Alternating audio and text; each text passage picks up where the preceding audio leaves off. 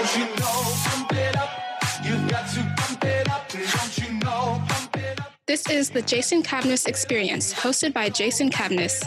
Join Jason as he talks to small business owners and startup founders and other interesting people as we gain great insights about business, people, leadership, HR, and how each guest strives to be great every day. Hello, and welcome to Jason Cavness Experience. I'm your host, Jason Cavness. Guest today is George Tasick. George, thanks for being here today. I really appreciate it. Well, thank you very much for having me. I appreciate it. So, George, hopefully this is like an easy question for you. But, you have a lot going on like most entrepreneurs do. How do you take care of yourself, like in the physical part and the mental part? Oh, I actually think about that a lot more these days than I had in the past because things are getting more intense. I think I take a lot of naps. That's one of the things I do. I love taking a 2 o'clock nap. When I was living, nothing better. No. And when I was living in China, they just called it the Chinese nap, and it was like a very common thing. And then, you come back to the US and, the concept of taking a nap during your workday is almost like, something's wrong with you or something like that. But I think that obviously getting good sleep and if you're tired, just take a nap and it refreshes you and you're operating at 100% after that. So sleep is definitely one part of it, which is challenging when you have kids and family and all that jazz. But also eating better, I've been doing like intermittent fasting and just basically not eating from 8 p.m. until noon the next day. And that's actually been pretty helpful.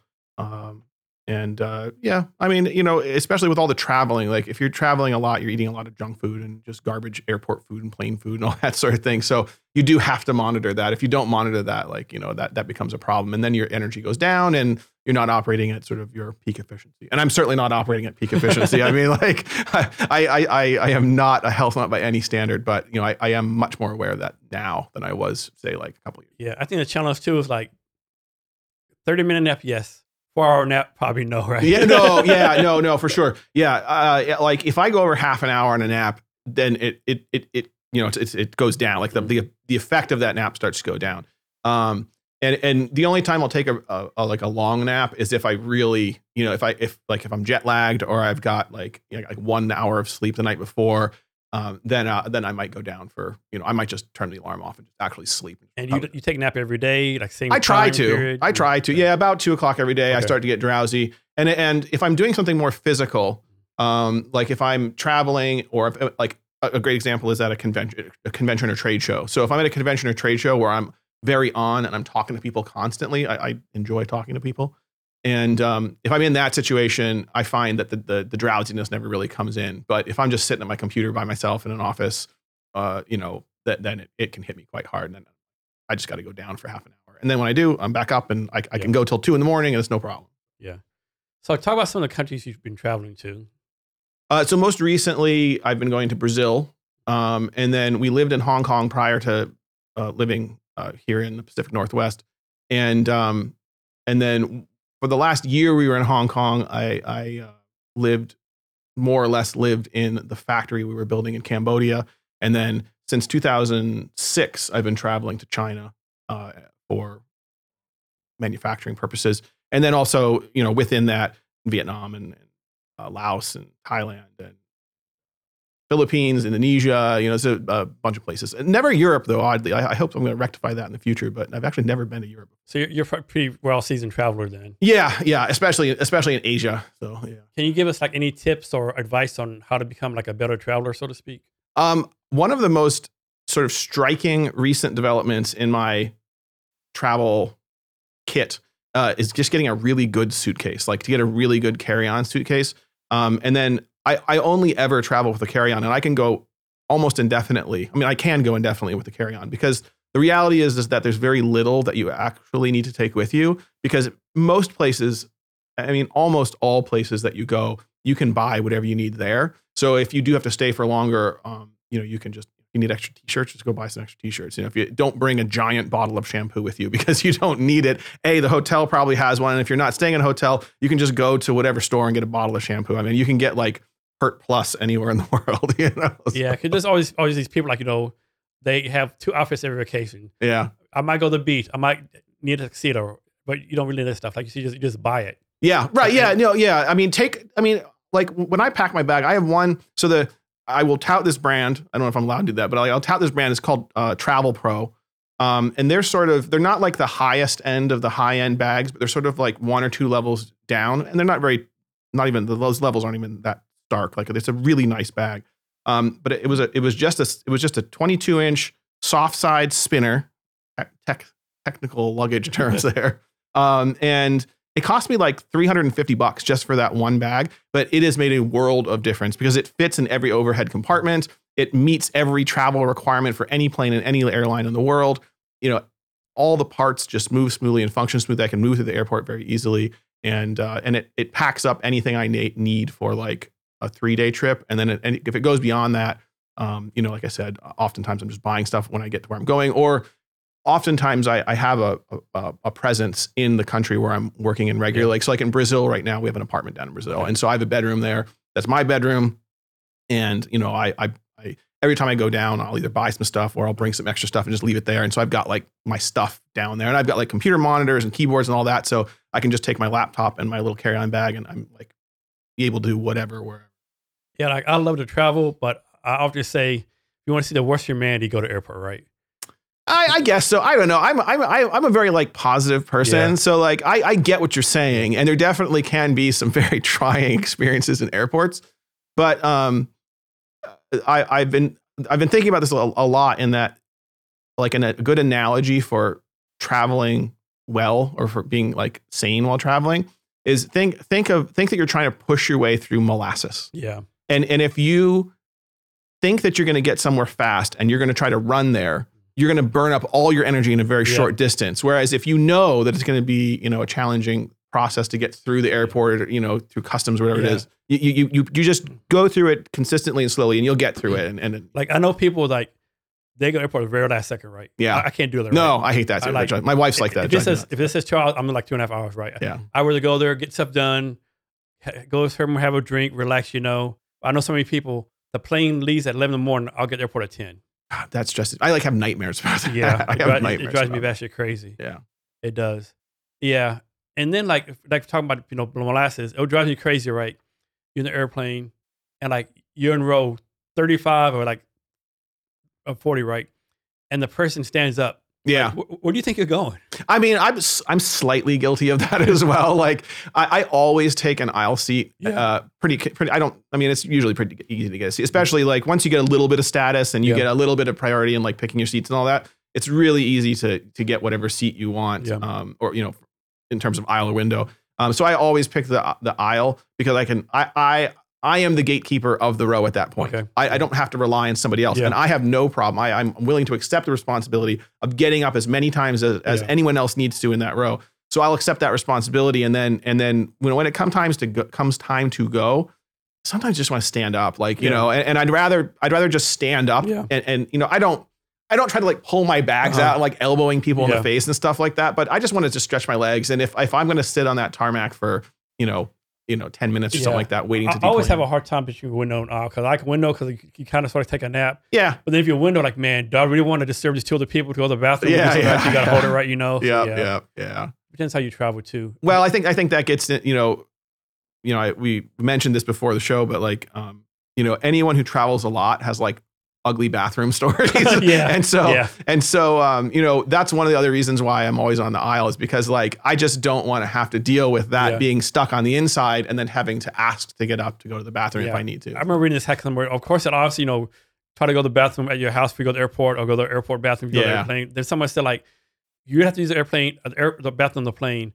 do it like 20 minutes. When you see them start bringing the food out, use it then. Like, go then. Or immediately after your food gets picked up. Because if you wait for very long and after your food goes away, everyone's getting up to go to the bathroom at that point, and then it just takes forever. So, do you have a favorite airline?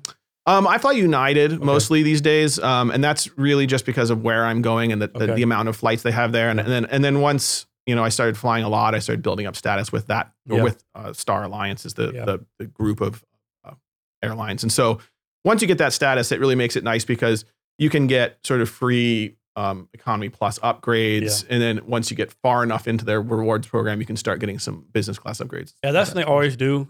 At least 99% of the time, always upgrade economy plus. Yeah, economy plus is worth it. I think to me, it's worth it, right? Yeah, absolutely. Yeah, domestic business class is a complete crock. I don't understand how they price domestic business class because, yeah, okay, fine. You get a little bit of priority and your seat's a little bit bigger, but like it's not until you get onto those international flights and that lay flat seat where it really starts to make sense. Yeah. And then I can kind of see paying, thousands of dollars more if you're going for business and you need to be on when you land and, you're crossing a lot of time zones, then that starts to add up to some value. But to me, I think Alaska Airlines the same way because I fly them a lot. Yeah. And I don't see the difference in the first class and regular seats, right? Very little. I mean, it's like you get on board, you get a plane first instead of being 3, it's 2, but I don't see like it's not worth to me the extra $1,000 or crazy amount you got to pay. Right. Yeah. Right. Yeah. No, absolutely not. I mean, like every once in a while you kind of get lucky and, your domestic first class seat is $75 more than the coach seat. But, if it's 4 times the price, if you can get economy for $200 and it's $800 to fly first class, there's 0 point. Like, I mean, it doesn't make, and I guess at that point it's all for, flexing. Especially like your first class is row 5 and row 6 is like regular class, like and oftentimes those seats are those first economy class seats, that they stay relatively open late up to when the flight leaves because they do charge a little extra for them, so most people just don't opt for them. So you can often get those for. And last airline is just like a curtain they pull. Oh, you're not in first class. You're behind the curtain. I know. Yeah, and then half the time they don't even pull it because it's like just what's the point? Yeah. So with Brazil, what's some of your favorite things about Brazil?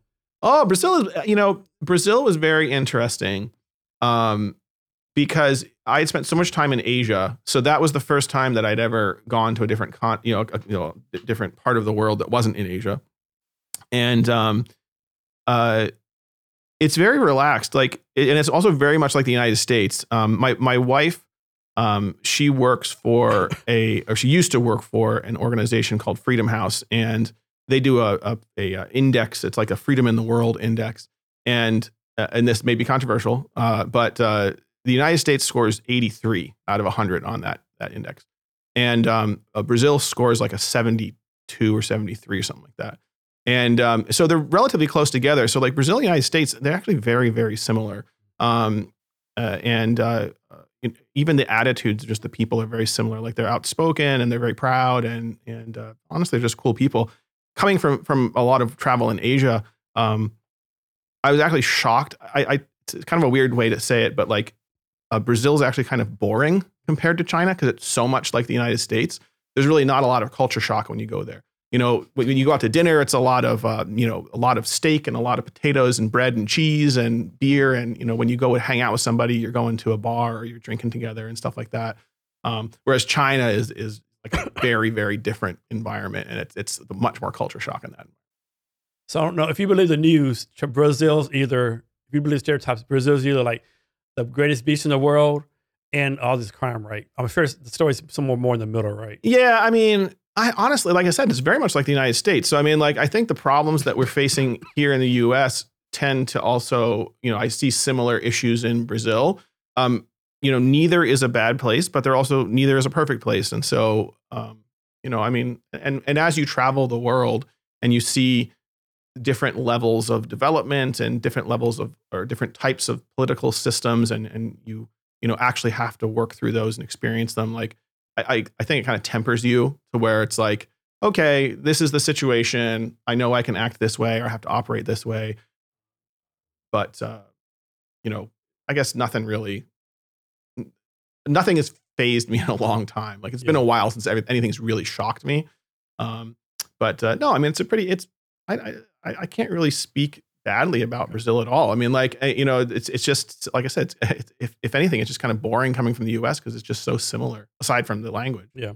Talk about Cambodia. What's some exciting things about Cambodia? Cambodia is super cool. It's controversial to say what I'm about to say, but at the same time, it's very logical in that if you are from a sort of Western European-ish country, a place like Cambodia that was colonized by the French, many, many decades ago, actually works really in your favor because everything is kind of catering to you. And for them, like Cambodia is such a small company small country that the a lot of the GDP is from tourism, and a lot of it is, you know, Western European type of tourism. And so for me, my experience in Cambodia was fantastic, and I mean, I think for anybody, it's a really interesting place to go. Angkor Wat, which is, you know, one of the wonders of the world, is just unbelievable. There was like this like interior chamber in the main section of the temple that was just like this, like a lecture hall, but it was all made out of like just massive stones, and it was all tiered, and then there was like big columns, and there was this outer ring, and it was just, there's a sense of history there that is like you really can't find it anywhere else. Like nothing else matches it. Like I'd never experienced anything like that before, and I've yet to experience anything like that again. And then there's all these temples all around. Like Angkor Wat is almost like a complex. It's like a temple complex. It's huge. And you always see the main temple, and on the Cambodian flag, it's got like the 3 spires. Like that's a very common sight, but that whole compound is massive. And there's many different sections of it. And my family and I, we did like a bike. We just rode bikes around the whole area. And we were going down one path to try to get somewhere else. And we saw like this weird sort of gateway off in the woods. And we kind of went down there to check it out. And it was super creepy. Like it was isolated off to the side. There was like these 2 doorways that just like receded into blackness on either side of you. And it was like an archway. So it was like, it was the outer wall of the compound. And it was just very unsettling to be in that location. And so I'm like, this is really creepy. And it was cold too. Like Cambodia's a warm place, and it was like cold right in the spot. And then I later Googled it, and it was the Gate of the Dead. And I was like, you know, I was like, whoa. I was like, you know, you always hear about like if there's some sort of like ghostly spiritual activity that the temperature goes down. And I was like, God, that was it. There's like spirits all around, you know. So, but no, Cambodia is really cool. And then the people are amazing. Like they're super, super friendly. Cambodia doesn't really have its own food. It wasn't that the food was bad there, but again, like it's that French colonial influence. And so, you know, eating a lot of French food, Laos and Vietnam are the same way. Like it's like amazing French food in those locations. A lot of good breakfast, like continental type breakfast, because the pastries are all amazing, good croissants and everything like that. Yeah, like I said before, I was in Vietnam for like in September for 10 days. You can definitely tell the French influence, right? Yeah. You definitely tell the French influence, even though I haven't been there for a while. Yeah. So I mean, like I said, like that's somewhat controversial to say, like, hey, colonialism was great, and it works great for us now, but like, you know, back in the day, it wasn't such a good thing. So, but no, I mean, I think that, you know, you know, I guess that could be chalked up to sort of like making lemons out of lemonade. You know, you take your circumstances and you do the best you can with them, and I think, you know, that part of the world has done fairly well with that. Yeah, like these countries like Vietnam, like.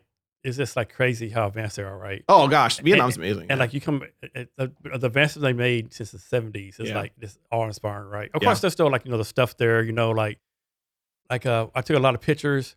They were building like this building in flip-flops. Yeah. No, there's no oaks over there, you know. Yeah. So things, but like just the architecture is beautiful. Yeah. Did you have to like walk across the street in Vietnam? I call it the walk of death. Yeah. You look over to one side and say wall of like scooters and mopeds, and there's like hundreds of them just waiting to go. And I think it works because like no one's speeding, everyone goes the same speed. Yeah, you know, like Well, they say that when you cross a street, and I think this holds true in a lot of Asian countries, is when you cross the street, there's not a lot of well, depending on where you go. Like Japan is super orderly, but like in a lot of the sort of smaller Southeast Asian countries, there's a lot less order surrounding like traffic, and so if you walk across the street, or if you're going to walk across the street, when you walk across the street, do so decisively, and like consistently. The worst thing to do is to get freaked out and stop, because then everyone's got to adjust to you. If they see you at it from a distance and they see you walking, they're gonna be tracking you, and they're gonna be making their moves well in advance to get around you. And if you break that sort of flow, that actually in Japan, I ended up breaking that flow in the subway, because there was like this one intersection in the subway, like it's called tunnels down there, and it was like eight hallways all meeting in this like rotunda, and it was just, I don't understand how people get through that on a daily basis without just massive collisions of humanity. I was a complete foreigner in that situation. Like I was bumping into people and everything else like that. It was funny. The first day there, I was like scared shitless, right? So I was like right by my friend across the street. By the ninth day, I was fucking walking through traffic circles, everything. Like that's no big deal. Yeah, and you get really used to that, and that was actually something I've noticed. I've been back in the US for a while now, but like when I first came back, that was something that I noticed it was like, I just had like a complete disregard for the order of what we do in the US, and not so much with driving. Like I was always still careful when driving, but like there's just so many things you do in Asia where it's not even a thought. Like it's like here in the US, if you do them, it'd be considered rude, and therefore it prevents you from doing it. But over there, oftentimes it's either not rude or not even thought of, and you just do it, And so once you live there for a while, you get used to that sort of mentality, and then you come back to the US and you're kind of, crossing some social boundaries sometimes because you're either, too open or forward or just doing things without asking or whatever else. So like this. So I was doing the Walk of Death in Asia, right, in Vietnam. Come back to States, first day back, I almost started doing the Walk of Death here. Yeah, right. Yeah. I was like, oh shit, what the fuck am I doing? Yeah, right, exactly. I'm about to kill myself. Right. Well, and I think that's what I realized after living abroad and spending so much time overseas and then coming back. I noticed that there's relative to the chaos, there's few accidents in Asia. Yeah. I mean, it's not that they don't happen, and some can be very significant, but like you don't see as many as you think with that much chaos, right? The 10 days out there, we've seen like one person get hit by a scooter. Yeah, right, exactly. Yeah. So it does happen, but you would think would happen a lot more. But the thing is, like, they're expecting that chaos. Like they know what's like, they can read the situation on the road, and they understand how it's all going to play out. And in the US, we rely on like traffic signals and brake lights and like all these other cues. And so if you break that sort of car language, if you break that visual language as you're traversing the roads, you can really screw things up and get into a way more serious accident because nobody's expecting you to just start walking across the street. Like Vietnam, my friend joking like, every day in Vietnam, especially in Saigon, you almost die hundreds of times a day. Yeah. I mean, every day you come that cross, like dying, right. cars and stuff, Yeah. Another thing I like about Vietnam too, and people probably get mad, disagree with this. To me, the people in Vietnam are way more entrepreneurial than here in the States. Like Vietnam, it was like everywhere you go, they're trying to sell you stuff. Yep. And now, it was annoying that you sit in a restaurant and they come and try to sell you stuff. Like, dude. Yeah. I'm trying to eat here. Right. But like, this is the hustle they have, right? It was the hustle. Impressive. Yeah. No, the hustle is real. Yeah. Yeah. And it's not just like that in Vietnam. Like, I think that's, I don't know if that's, I don't know how to define that. Like if that's an Asian type of attribute, like a cultural attribute. It's like they gather some dead flowers on the road and try to sell it to you. Yeah. Like, I mean, some of that stuff is kind of, some of that stuff you got to be careful about praising it too much because there's a lot of like beggar gangs and things like that will like mutilate children. Yeah, the ones like carrying the baby around and stuff. Yeah. Some of that stuff can get really nefarious, but I think generally speaking that the increased hustle from Asian cultures is a noticeable thing, and it's a very real thing. And I don't know if that's attributed to like poverty. Like a lot of these countries had a lot less wealth, and now they're starting to come up in wealth, and they want it more, and so they're like pushing it a lot harder. Like I don't know if it's that or if it's just something in the culture that enables. And they don't take no for an answer. Yeah, you tell them no 10 times. Yeah. So my best story was like me and my friend Kim was walking around. And this guy walked up to my friend, hey, had flip-flops on. Yeah. My guy had shoes. Like, hey, can I give you a shoe sign? He's like, no, not today. Next time I see you, right? Yeah. Thinking I'll never see this guy again in my life. 3 days later, tapping her shoulder. Next time, I'm like, damn. Yeah. Damn. Yeah. So he just gave some money. I don't need to show here's some money, right? Yeah. Like damn. Like all the people he saw through the last 3 days, you remember Kevin, right? Yeah. One thing about Vietnam, like the street food, just fabulous, right? Yeah. Yeah. Just all the stuff you know. Oh yeah. No, my favorite thing are just like the rolls, all the fresh rolls and everything else like that. Yeah. Of course, some things you probably don't want to know you're eating, right? Yeah, I mean, well, yeah, China was really good for that. Like, I mean, I know they do it everywhere, and sometimes you don't even know what you're eating. Like, I was told at one point, so you ask like, what is this? What am I eating? Oh, this is good. What am I eating here? And they'll say, "Are you eating pigeon?" And then I later learned that pigeon was a nice way of saying rat. Okay. And so like then once I learned that sort of little polite way of saying it, it was like I'm like, how many times have I eaten pigeon before? Yeah, sometimes you don't know. Yeah.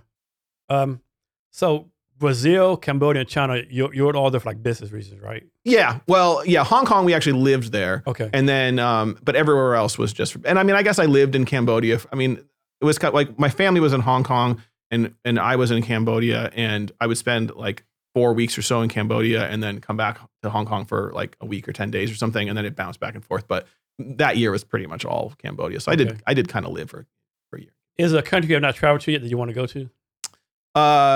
Is there a country I would like to go to? Oh, I would like to go to all the countries. I mean, the one country, I think Latvia. I think it's Latvia. I think it was Latvia. There is this woman in Cambodia who was, in the expat circle. I met her. She's the most beautiful woman I had ever seen in my life. And then I met another woman, and she was like the second most beautiful person I ever seen. And they were both from Latvia. Yeah. And I'm like, damn, I got to go to Latvia.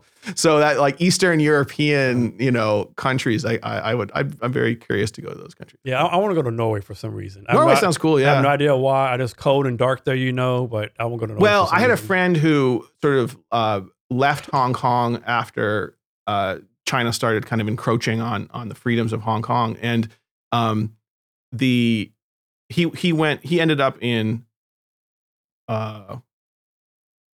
Finland. He ended up in Finland, and he'd send me pictures, and he'd talk about how it worked there, and it seemed really, really cool. And then like going back to that Freedom House score, that Freedom, those global scores that Freedom House does, I like to use that. It's kind of like going to the State Department. If you're going to travel, you go to the State Department website and you kind of brush up on what's going on in the country. So Freedom House is really good because they provide really comprehensive reports on every single country. So it's good for business, and it's also good for travel, just to kind of understand political situations and what you're getting yourself into when you go to these places, especially if you're going to do business in them and like sign contracts and all that sort of thing. So I use that Freedom House score and the reports that go along with it. And all of the Nordic countries are like 100 out of 100. I mean, easily, like they sound like amazing places, So from your time in Brazil, Cambodia, or Hong Kong, have you ever felt like in danger personally, like for like getting robbed or crime or anything like that? Not in a violent way. I mean, in Hong Kong, before China came in and kind of started changing things, I had a joke where you could leave your laptop in the middle of like a park, and you could come back like several hours later, and someone will have like dusted your keyboard and wiped off your screen, and it'd still be sitting there. Like that's how safe and sort of comfortable things were there. I don't think that's changed dramatically in the last few years, but I have been told things have kind of started to degrade there a bit. But even still, like that's that's more petty stuff. Like I don't really. There's a lot of scams, I think, but I've been traveling and internationally for so long that I've become kind of attuned to the scams and just stay away from them before I ever get involved in them. So I don't really encounter so many of those anymore. There was one time in Cambodia where I was in a tuk-tuk and we were driving down the street to just like, I think it was like a hamburger joint. And I like to eat the local food. I actually prefer eating the local food more than foreign food in a foreign country because the locals know how to make their food well. They don't necessarily know how to make your food well. So it's always, I think it's always the smart choice to go for the local food over something that you're more comfortable with, like a pizza or a burger.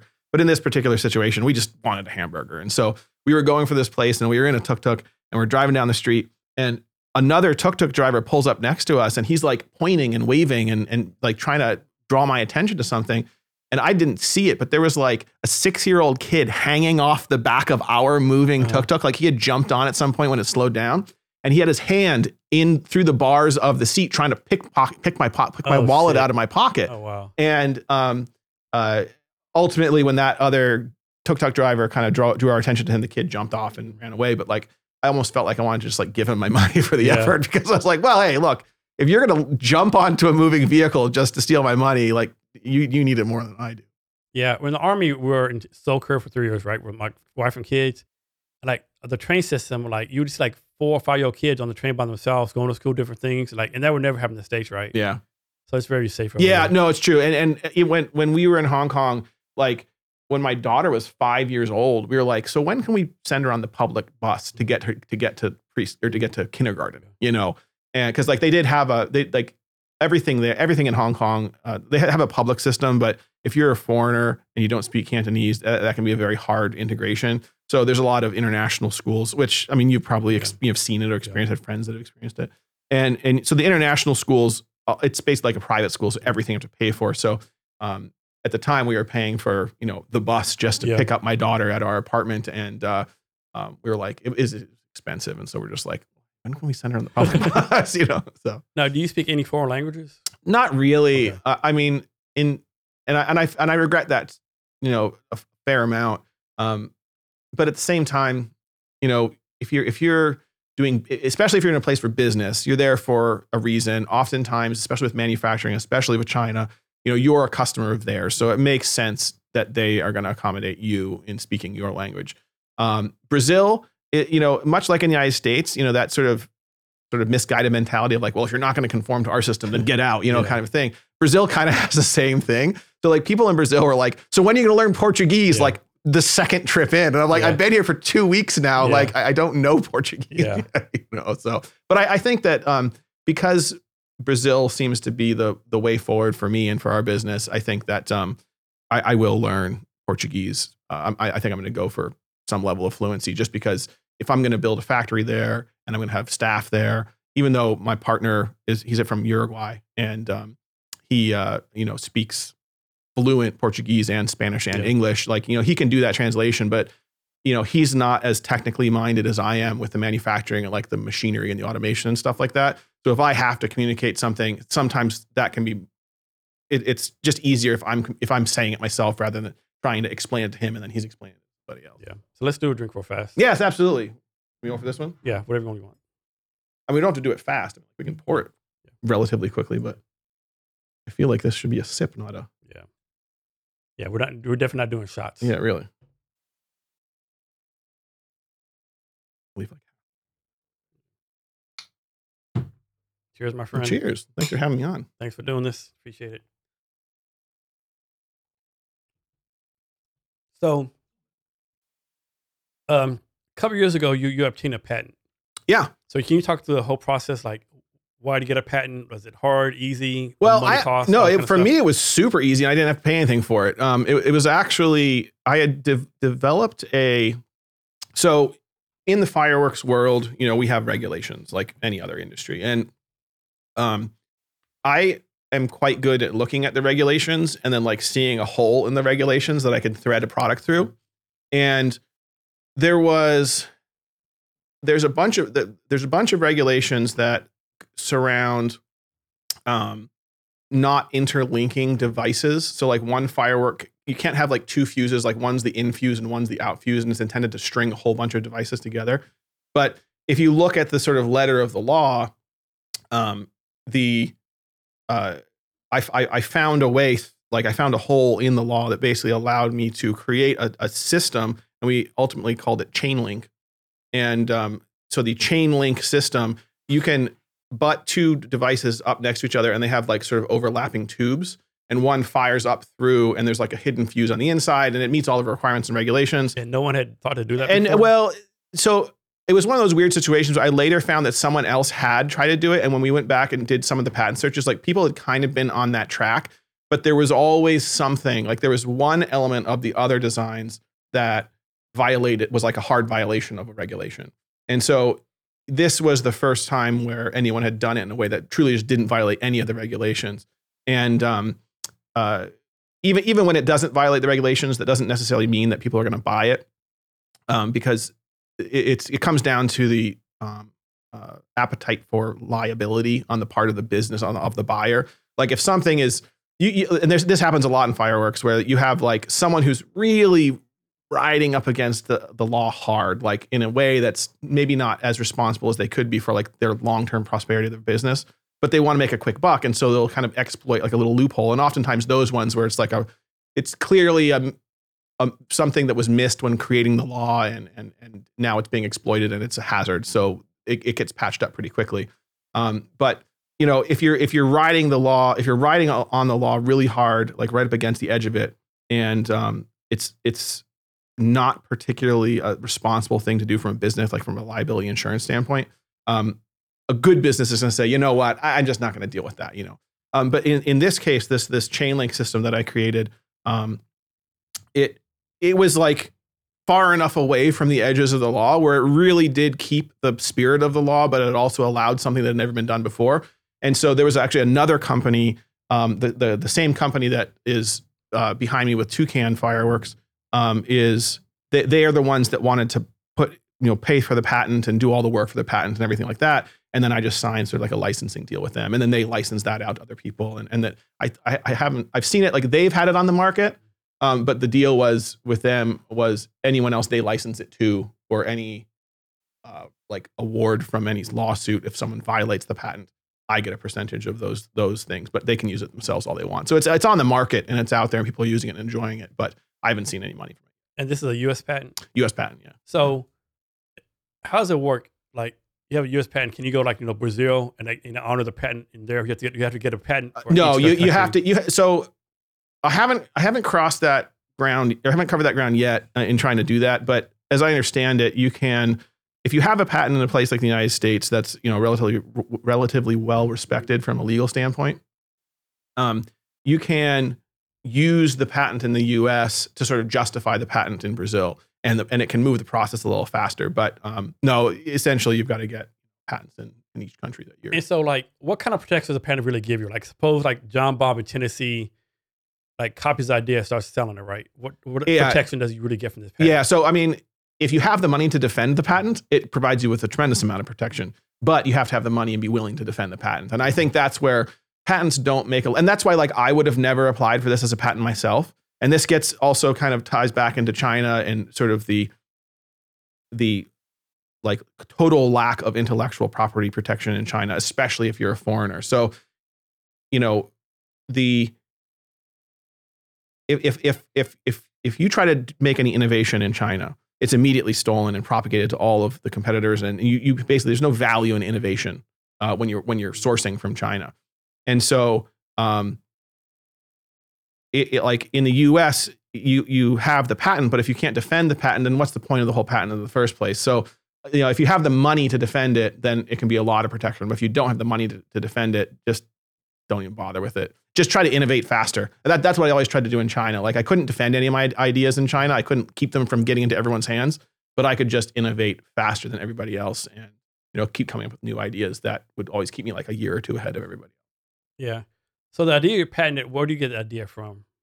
Say that again. The idea that you patented. Oh, where'd I get it from? Literally, like what I started out saying, which was I look at the regulation and I look for holes, and so there's multiple regulations that will govern a pyrotechnic device, and so you start with the sort of the most obvious one, and if you can pass through that check, it's like, okay, well, what's the next barrier, and what's the next barrier, and what's the next barrier, and if you can find a hole through all of them, then you're like, oh, okay, well, I got something here. Let's see if this is like, I found a hole. Can I actually produce a product that fits this?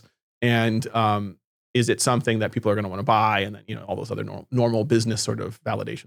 So what makes something a pyrotechnic device? Is there a certain number of boom or a certain number of... No, it's anything that's pyrotechnic. So basically, if you have a fuel and an oxidizer mixed together and you're in, a tube, which is commonly how things are configured, that's a pyrotechnic device. Okay. So, and then within that, there's different regulations. So like the regulation to get fireworks from, say, China to the United States, you're dealing in international transportation. So that's one set of regulations. And then when you get into the United States, you have the U.S. Department of Transportation and the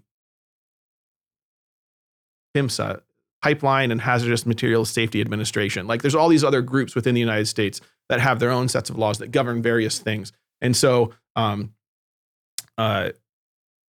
pyrotechnic device can be a very wide range of things, but it's all going to fit into these categories and all has to be handled, within these regulations and anything else like that. And then a consumer device is different than a professional device, which is different from a device intended for like theatrical purposes, or sometimes call them technical pyrotechnics for like stage, like concerts and things like that, or indoor theater performances.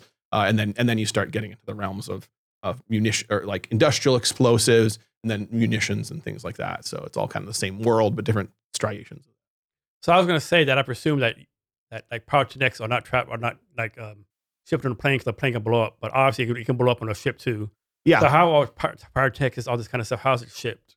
Or transported, so to speak? Yeah, you can, certain classes of pyrotechnics you can ship by air, but it has to be certified and tested and packaged in a certain way and then declared in a certain way. And it's a very limited amount that you can actually. And I ship bet with they that. told the passengers, all the passengers get the fuck off the plane. Well, and that's one of the, so that's one of the things that There's they dynamite in here? Yeah, no, thank you. It never, those things actually are prohibited from transporting on any plane with passengers. So there is some commercial cargo that's like under your feet when you're on a commercial airline, but any kind of pyrotechnics in that situation, it has to be on like a cargo only plane. So That's good to know. Yeah. No, you're never just gonna like end up with like some kind of explosives under your feet, in the storage area. And it's kind of the same thing with shipping, like ocean freight as well. So certain carriers won't take explosives, and certain carriers will only take certain classes of explosives, and of the ones that do, they will put them on the bow of the ship because it's as far away from the crew as possible. It's like as far away from the mast, or I don't know, call it tower or whatever it is on those big cargo ships. It's as far away from the people on the ship as possible.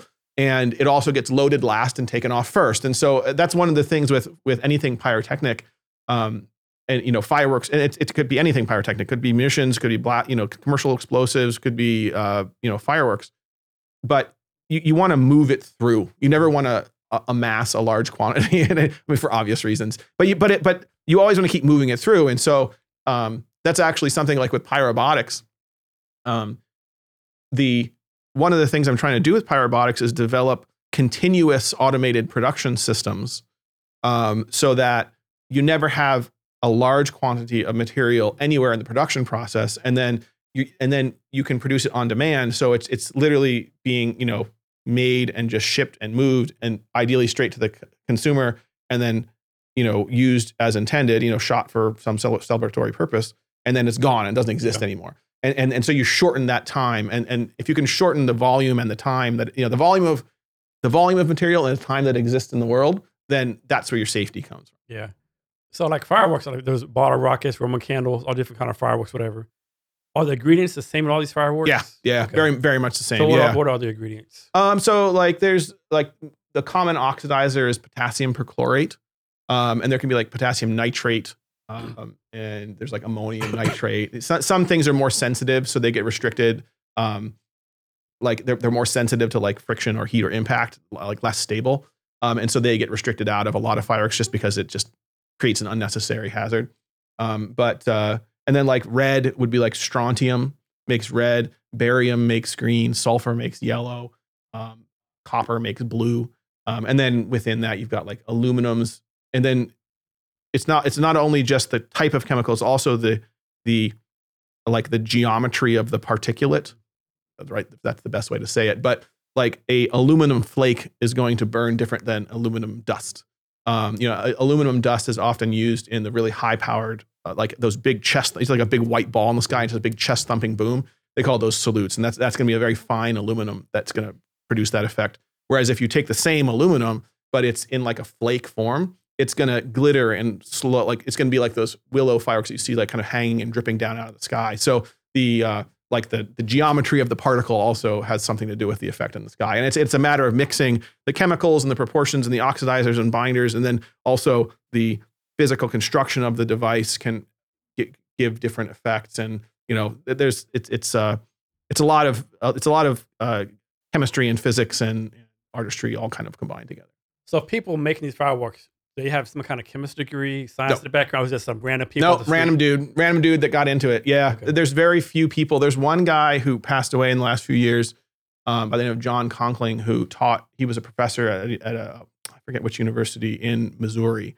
And he was very prominent in the fireworks industry. But to my knowledge, he's like the only guy that like really touted himself as a, professional chemist, educator, like had like real credentials behind him. Almost everybody else gets into it either through a family connection or through just a genuine interest in the art form. Yeah, this is kind of off the subject, but like the longest time I thought, like we sent like the rovers, the different Mars and Pluto, whatever. I always unimpressed that people actually made the rovers for like scientists, PhD people. Yeah. Then I learned from the NASA form, they know it's like regular people, like just mechanics. Yep. Of course, they were like very like great at their craft and stuff, and the people tell me what to do. Like this blew my mind. Like, yeah, I have a GED. You know, I dropped out of high school. I learned how to trade. Now I make that Mars rovers. It blew my mind, right? Because I always thought, like, to make this, you had to have like some kind of engineering degree, technical degree. But no, it's just, I mean, I don't want to say regular people, like, it's like a random person, but like, obviously they're very good at what they do, or obviously they wouldn't have the job, but like just, no. And I run into that all the time as well, because like, again, like with Pyrobotics, I'm trying to do, in like manufacturing automation, which is not something I'm not a mechanical engineer. But the thing is, I know so much about fireworks. I know so much about how it has been done that I can look at it and say, well, what if we just did it this way? What if you change this thing? What if you change that thing? What if you change that thing? And, that would make the process so much faster. And oftentimes it's not the person that is the best in that position is not necessarily the one who's like the most trained or educated. Yeah. It's the person that sees and understands like the bigger picture and can actually draw that line from point A to point B. And it's the same thing down in Brazil is, the Brazilian factory owners, like Brazil existed outside what we know as like globalism, which was very much like a US led effort between like Europe and China and other certain countries that participated in that system. Brazil, like India, kind of existed for the last 70 years outside of that system. You're talking about that new BRICS thing? No. I'm talking about globalism. So like what we know today as globalism, like when you hear the term globalism, a lot of people assume that means like international trade. But globalism is a very specific initiative promoted by the United States post-World War II to prevent further wars, saying essentially, if we're all doing business together, we all stand so much to lose by going to war with anyone that no one will just go to war anymore. We'll just do business together.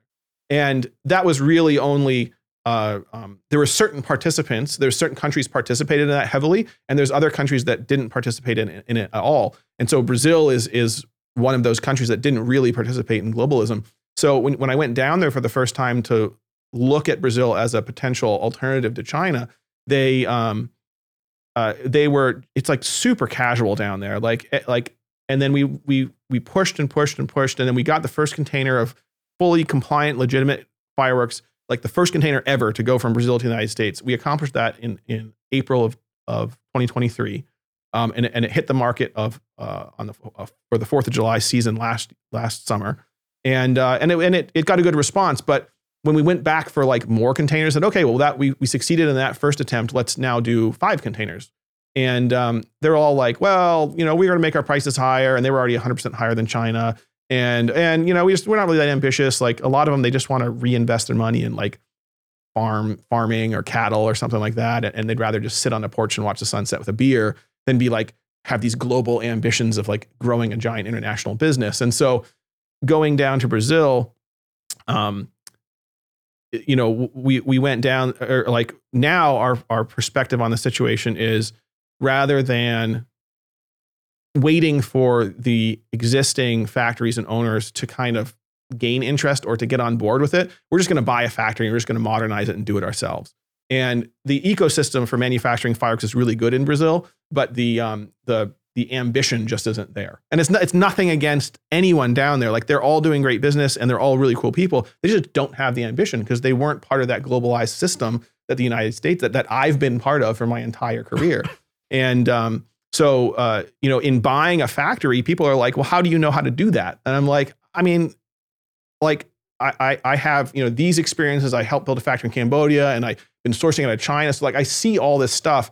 I know that if we do this and this and this, it will be better here. Yeah. But I'm not an engineer. I'm not, I don't have this specific technical educational background. But I think it's those people that can kind of see a broader picture and connect those dots. They're the ones that actually break new ground. Because if you're, oftentimes if you're just stuck in one way of doing things, you only ever follow a linear path and it never leads off on weird tangents.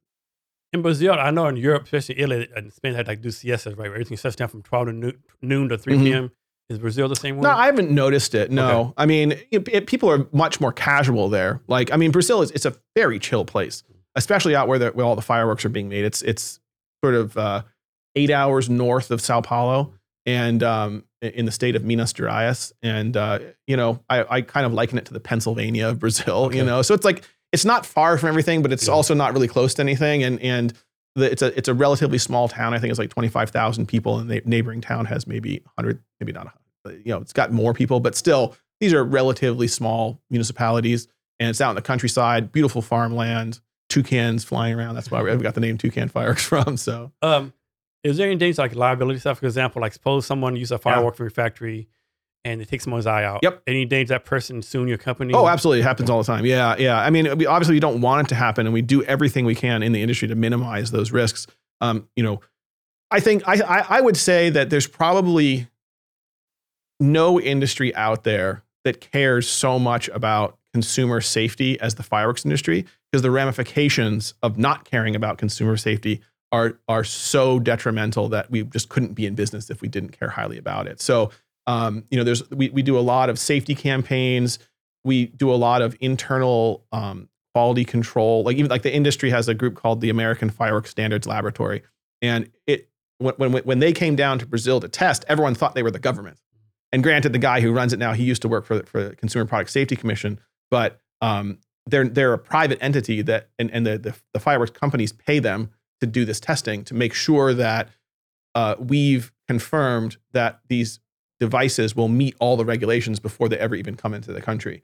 And then once they're in the United States, there's the safety at the point of sale in terms of trying to educate consumers about, do this or don't do that, and handing out leaflets on fireworks safety and running PSAs and having the industry has an educational campaign where we made curriculum for elementary and high school, K through 12 educational curriculum, teaching about the art and the science and the physics and the chemistry of fireworks, along with how to use things safely and everything else like that. So the industry does quite a lot in a very genuine way about safety, because it's really like destructive to us as a business if all of our customers are getting. But it was just New Year's Eve, like in Seattle, like hit that big fireworks display, right? Mm-hmm. These people do the big fireworks displays. They have to get some kind of certification, or can anyone just say, I'm Jason Cavs, I'm blow up a bunch of fucking fireworks? No, so the on the professionals, there's two sort of three categories. There's the consumer fireworks, the display fireworks is the technical term. That's the professional fireworks. And then there's the technical pyrotechnics, which is what you're gonna see like in Hollywood, like movie production and stuff like that.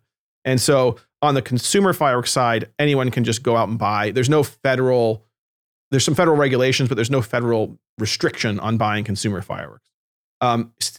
Those laws that restrict fireworks, sale or possession or usage, that's at a municipal level, or state and municipal level. So the state may have one law, and if the state is open to it, usually they'll leave it open that the municipality can just make whatever laws they want to restrict it. And I think it's best to do that where the higher up in the like governmental levels you go, the less regulation there is, because with fireworks, it's kind of like a really, specific to your immediate circumstances. So like if we're in the middle of Seattle, it's super dangerous to shoot fireworks because the population density is high.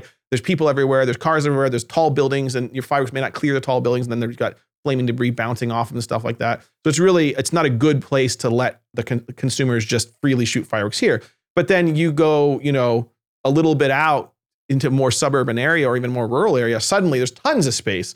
And so like Seattle might ban it, but the next town over might, allow it because it makes more sense and it's relatively safe to shoot in that environment rather than it's here. So from a regulatory standpoint, that's generally how it plays out. Yeah. So this is probably a good thing. We don't do this no more. I just don't think we do. But I remember being a kid having bottle rocket fights all the time, right? Yeah. Get a Coke bottle for the rockets. And I don't remember anyone ever getting hit for some reason, right? Yeah. It was a fucking course of miracle, right? Yep. I just remember having so much fun, like going to the neighborhood, all the kids that's bottle rocket fights, through bottle rockets. I don't remember any fires, nothing bad happening, no eyes popped out. But of course, I'm pretty sure I don't do it anymore. I'm pretty sure it's been outlawed. Yeah. That was I remember having so much fun doing that. Well, so there's I forget the specific way it's phrased, but there's required warning labels on every fireworks device, and the gist of the warnings is to say basically, if used as intended, then there's a reasonable level of safety. These can be used with a reasonable level of safety.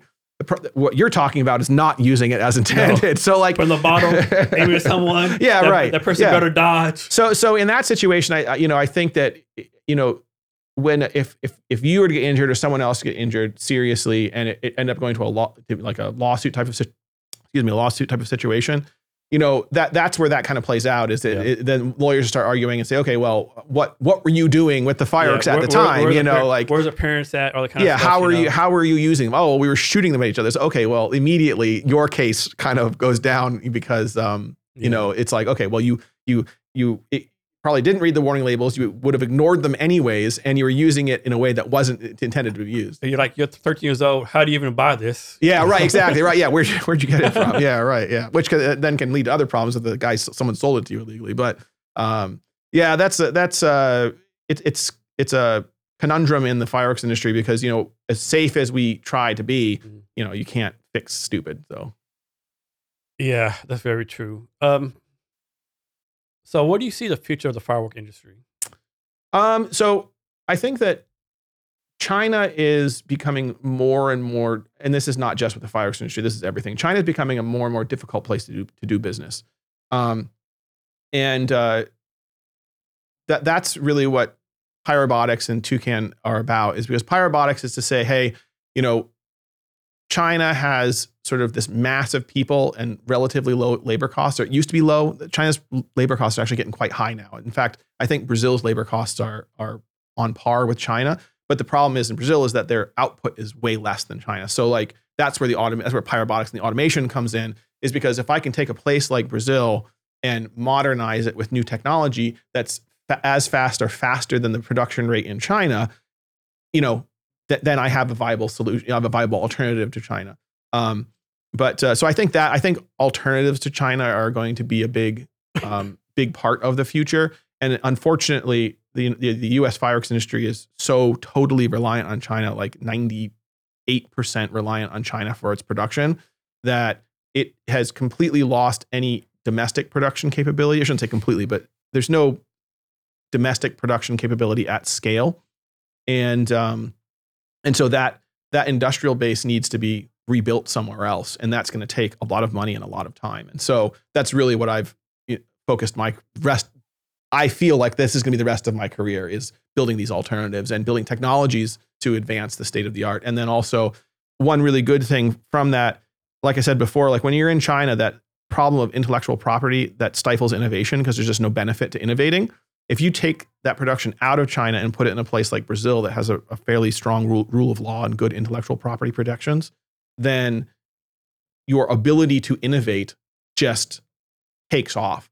And I feel that once we make that transition, hopefully in the next couple of years here, I mean, with Toucan and actually making this a reality, this factory down in Brazil, once we make that a reality, the benefit of innovation is just going to wildly outpace everything else, because now suddenly there's a reason to innovate. And it's not just innovate on, what the product that you buy on the shelf looks like, but it's in how that product is produced as well, like, the efficiency of the production. So I think that, I shouldn't say out of China. We're never going to get out of China. I feel like in the media these days, there's a lot of it's very like black and white, like China is having its issues, and I don't think it's going to continue to support the world from a production standpoint the way that it has in the past. I think there's going to be more diversification, and you're already seeing that to a high degree. But it's not like China is just going to blink off the face of the earth. Like, it's still going to be there. It's going to produce plenty. We're still going to buy plenty of fireworks long into the future from them.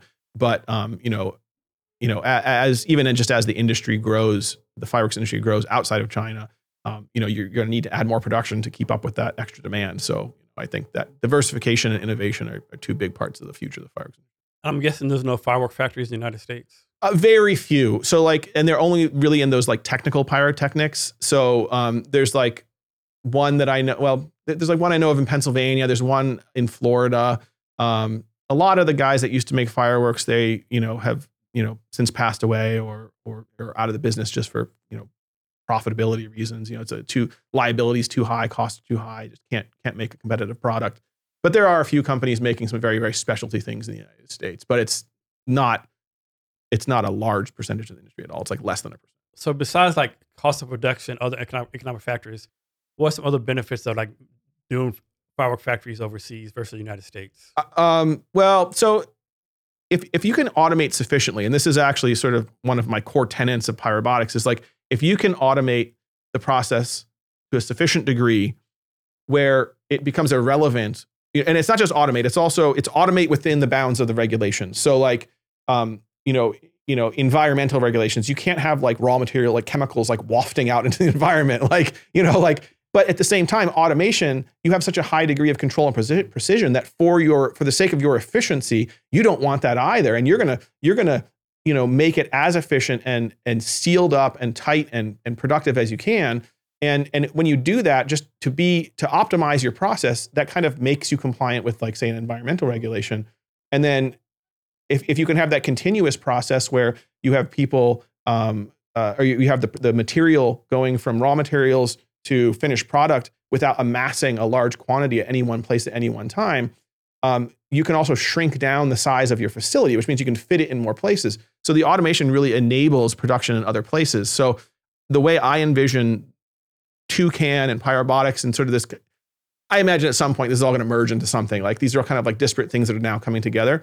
But as they merge together, I imagine this becoming a highly automated manufacturing company for pyrotechnics and other energetic materials that is an international company. So we're going to have factories on every continent, and they will serve those regions, because honestly, shipping explosives is a costly thing to do. So I think, I can imagine. Yeah, I like 2 years ago when shipping was going crazy because of the pandemic, the cost of shipping was more than the cost of the product. It was completely nuts. And back then, like, you had shipping back. Everything was bad with shipping. Yeah, it was a nightmare. And things have come down a lot now, but even still, like, even on a good day, you're looking at probably like 20% of your cost is just in the shipping. So how does this business model work? Suppose you have, it costs like X amount of money to make a Roma candle, then you have a percent markup to make money after. How does that work? Yeah, no, it's actually a super simple business model. That's actually, I think, been one of the greatest benefits to pitching this to people, is it's just so darn simple. And I think that some people even start trying to dig into it unnecessarily, thinking there's more there, but there's not. So it's really just, it's how many parts can you produce in the amount of time that you have. And if you can produce more parts in that time, then you're reducing your per part cost, and that gives you your competitiveness. And if you're doing it with a high level of quality and a high level of safety and reliability, then you've got the full package. And then at that point, you're just, adding, at this point in time, it's pretty much just a straight markup. People don't really sell on value in the fireworks industry. There's a little bit between product categories and stuff like that, but generally speaking, it's just a straight percentage markup. But I do think that as innovation starts to come in more, and you're able to protect that innovation and keep it, proprietary, that you can start adding more value and really price things based on their value to the customer rather than just on a percentage of a markup. So you talked about ingredients before. So ingredients, are they like the ingredients the same, or can you buy low quality ingredients, medium quality, high quality ingredients? Yeah, or is it the same? No, yeah, you can buy low quality. You don't want to buy it. There's no reason to buy it. It's the amount of the cost involved in the chemicals is so low compared to the cost of the paper. And the ingredients like pretty easy to find. They can be easy. They can be difficult. It just depends. Like things like the perchlorates, because it's an oxidizer used in explosives manufacturing, it can be quite regulated, and it's used in a lot of other types of non-fireworks explosives as well. So and it's even potassium perchlorate's even used in just all kinds of other. It's a very basic raw material, and so, but because of its function as an oxidizer, it can get consumed and be in short supply. So like that can kind of be an issue. Charcoal also sometimes can be viewed as a sensitive like explosive material, because if it's dispersed in the air, you get this air fuel mixture, and then it can flash over and be like super, super destructive. So some people, some countries and municipalities or jurisdictions will regulate charcoal. And then sometimes you just can't find it. You can't find the right kind of charcoal. And I think that's something that I have to figure out for the future of the fireworks industry as well, is like charcoal is burned from organic matter. So if you have in Cambodia, we tried to cook down coconut shells, because there is a lot of coconut oil production and stuff like that in Cambodia, and the shells were the waste. So it's, hey, can we take this waste and can we turn it into charcoal that we can use in our fireworks? And it makes a remarkably pure like the carbon content of charcoal made from coconut husks is extremely high carbon content, and which is great for like charcoal briquettes for cooking because they burn hot and long. It's also really great for cosmetics. But for fireworks, it was terrible because it's so dense with carbon that it burns so slowly. You don't get like any sort of energetic reaction out of it. And so we did have some circumstances where we got chemicals that were so pure, it actually was bad. It like didn't give us what we wanted. So there is kind of that balance of, you want a high purity, but you don't want total purity because you're looking for some of these other properties within, those materials. And, that can sometimes be kind of difficult to find, those specific things. And with fireworks, it's almost like artisanal in nature. Like it's almost like oil paints, like if a manufacturer stops making that specific type of oil paint, it's really hard to replicate that exact thing again. So I think that from the inbound supply chain side of things in the fireworks industry, that's something else that needs to be modernized to, provide a higher volume of consistent quality, of the type of quality that we need, that sort of thing. But generally speaking, I don't think there's a tremendous shortage in anything that we need. It's just finding the exact right things can sometimes be tricky. All right. So 2-part question. So I could be wrong, but when I think of fireworks in the United States, I think New Year's Eve and July 4th. Yeah. So what are the reasons of the fireworks used in the United States? And then part 2 of the question, other countries, obviously I use it for New Year's Eve. What are some reasons other countries might use fireworks? Yeah. So, the U.S. is pretty much only the 4th of July. New Year's and Christmas. Down south in the southern tier of the U.S., Christmas is more of a fireworks holiday. Certainly not as much as the 4th of July is overall, but there's 4th of July is the major one in the U.S., then Christmas and New Year's. A lot of other places in the world, it's New Year's. And then like in India, there's Diwali. And in Brazil, there's Carnival. And there's a bunch of other, like a lot of religious festivals and things like that will do fireworks down in Brazil. In Europe, it's Guy Fawkes Day, which I always find it funny that they use fireworks to celebrate someone who tried to blow up Parliament. Like that's such a weird reason. I need to dig more into that history. It seems such a weird reason to set off fireworks.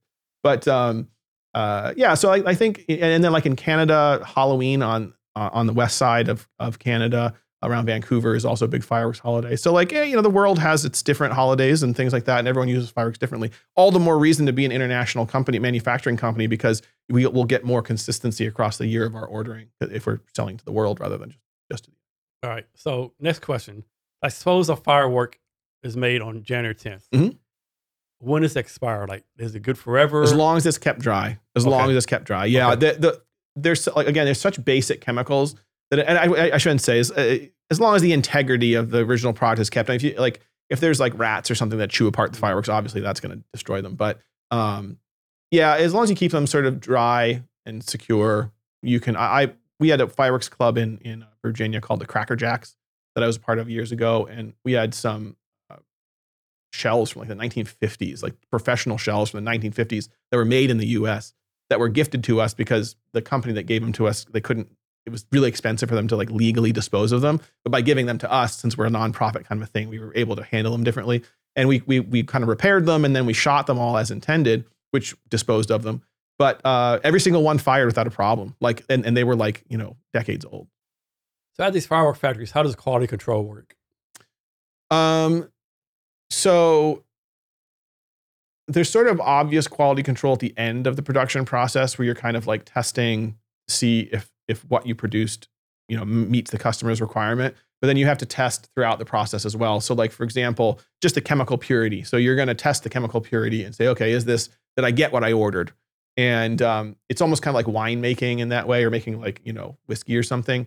You have a bunch of sort of organic materials that are all going to have slightly different properties depending on where they came from, what farm, what soil, what water, all these sorts of things. So sometimes you may have to blend them together, and you want to make sure that input of materials is clean. And then as you start making the pyrotechnic stars with what you actually see burning in the sky, which are look like little pellets, and you layer them up like jawbreakers, like sometimes there's many different layers of color in them. You're going to be testing you're going to be testing the powder before it's rolled into a star to say, hey, does this make the color I was looking for? And then you're going to roll the star and test that and say, is that, doing what I want it to do? And then you put it into the inserter into the shell, and you test that. So there's like that testing throughout the whole process, because the thing you don't want to do is like spend a lot of money and time making a whole big batch of something only to find at the end of that everything is wrong and you have to redo everything. Can someone do this? Can someone come to you and say, "Hey, I want you to make me a firework that will say, Mary Jane, will you marry me?" and be stay in the sky for 20 minutes? 20 minutes is a long time for Or 5 fireworks. minutes in. Even 5 minutes is a long time. 12 minutes. Like 30 seconds, I think you could probably do. Maybe a minute. Like the problem is like if you're gonna hang it in the air for that long, you're gonna have to put it up on like balloons or something like that. Okay. Or parachutes. Like there's a lot of I shouldn't say a lot, but there's people have used parachutes in fireworks before. There's this really cool effect called a wind bell, which it's a super cool effect in the sky, super dangerous to set off anywhere near anything, even like remotely near anything. Because basically, like, you know, those little maple seeds and you throw them up in the air and they helicopter back down. Basically, someone did that in a pyrotechnic form. So when the shell explodes in the sky, the pyrotechnic lights and makes like a silver streamer, but then there's a tail of paper on it. And so it spins and helicopters down, which slows the rate of fall. So those things can burn for, 20 seconds or something coming down. But the problem is the wind can also take them for 20 seconds. They can drift way off course. So, using parachutes or balloons, there's a video online, they call it like the ladder to heaven or something like that, where they lofted a balloon up and it towed up like a ladder of pyrotechnics. So when they lit the one on the ground, it went like all the way up, and it was like kept going up into the sky, like almost like defying gravity. And you didn't see that there was like a hot air balloon attached to it. So like you could do something like that, but I mean, to write someone's name in the sky would be kind of tough. You can do it on the ground. They have what's called lance work, which are like little tiny flares, and it's almost like a dot matrix printer. You can tie them to a frame in the shape of the letters and then burn it for like 30 seconds. But that's on the ground. Getting it to fly in the sky, I mean, that's be a lot. That's tough. Yeah. So how's it you became involved with fireworks? So my dad is an electrical engineer, and at the time he was working for the New York Power Authority at the James A. Fitzpatrick Nuclear Power Plant in Oswego, New York. And we were living in Syracuse, New York at the time. And the New York Power Authority sponsored a fireworks show for a big festival called Harbor Fest up in Oswego. And this was in the 90s. And my dad said, I was kind of showing interest in fireworks, going to my cousin's like secret stash and stealing his firecrackers and going out and blowing up G.I. Joes and attaching Estes rocket motors to like Matchbox cars and stuff like that. And so my dad said, well, why don't you go volunteer to be on the crew to set up this fireworks show? And it turns out that like the prior year that show had how old were you at this time? 17. 17, okay. Yeah. And the prior year had been rained out. So the budget from the previous year and the current year were combined. So it's like $150,000 fireworks show. And it was with like one of the premier fireworks companies in the world, Fireworks by Grucci. And it was like, you don't start at that level, like that's what you work your way up to, after like a decade of working in the fireworks industry is like getting to those level of shows. So the fact that I was able to volunteer at that level and just instantly hit it off with the crew, and I got like these like a lot of Italians in the fireworks industry. So I got like the Italian nickname Dino that I was wearing. It's a great barbecue restaurant in Syracuse, New York called the Dinosaur Barbecue. So I had one of their t-shirts on, and so everyone just started calling me Dino. And even like subsequent years, I'd like walk onto the shoot site and be like, "Hey, Dino," kind of thing. And it was just really cool. Like it was the camaraderie, the family atmosphere, and then working out in the hot sun for like 4 or 5 days, and then dusk settles in and everybody's out in the harbor like getting ready for the show. Show goes off. This amazing atmosphere it creates, and this music was choreographed music and all digitally fired and everything like that. And then when the finale's done, as those trails of sparks are settling out of the sky, you just hear like well up like off in the distance, and people honking their boat horns and honking their car horns and everything else like that. And it's just like I was just like, this is so cool. Like I could do this more. And then at that point it was just I finished up with college. I got a degree in media arts and animation from the Art Institute of Pittsburgh. And I was going to go into film production or video game development. But what I really loved was production. I loved producing things. And fireworks was just like a live production. So I ended up working for a fireworks distributor in Pennsylvania. And then I kind of started my own company. And then I started a company with a Canadian business person that has Canada's largest fireworks importer and distributor. And then, Hong Kong, Cambodia, China. And it just kind of was like a slippery slope, fell into it. Yeah. So we're in the Seattle area. Of course, there's a lot of tech startups here. So usually if somebody has a tech startup, they can easily explain, hey, I have a B2B, gaming, AI, blah, blah, blah. Yeah. Most people understand it.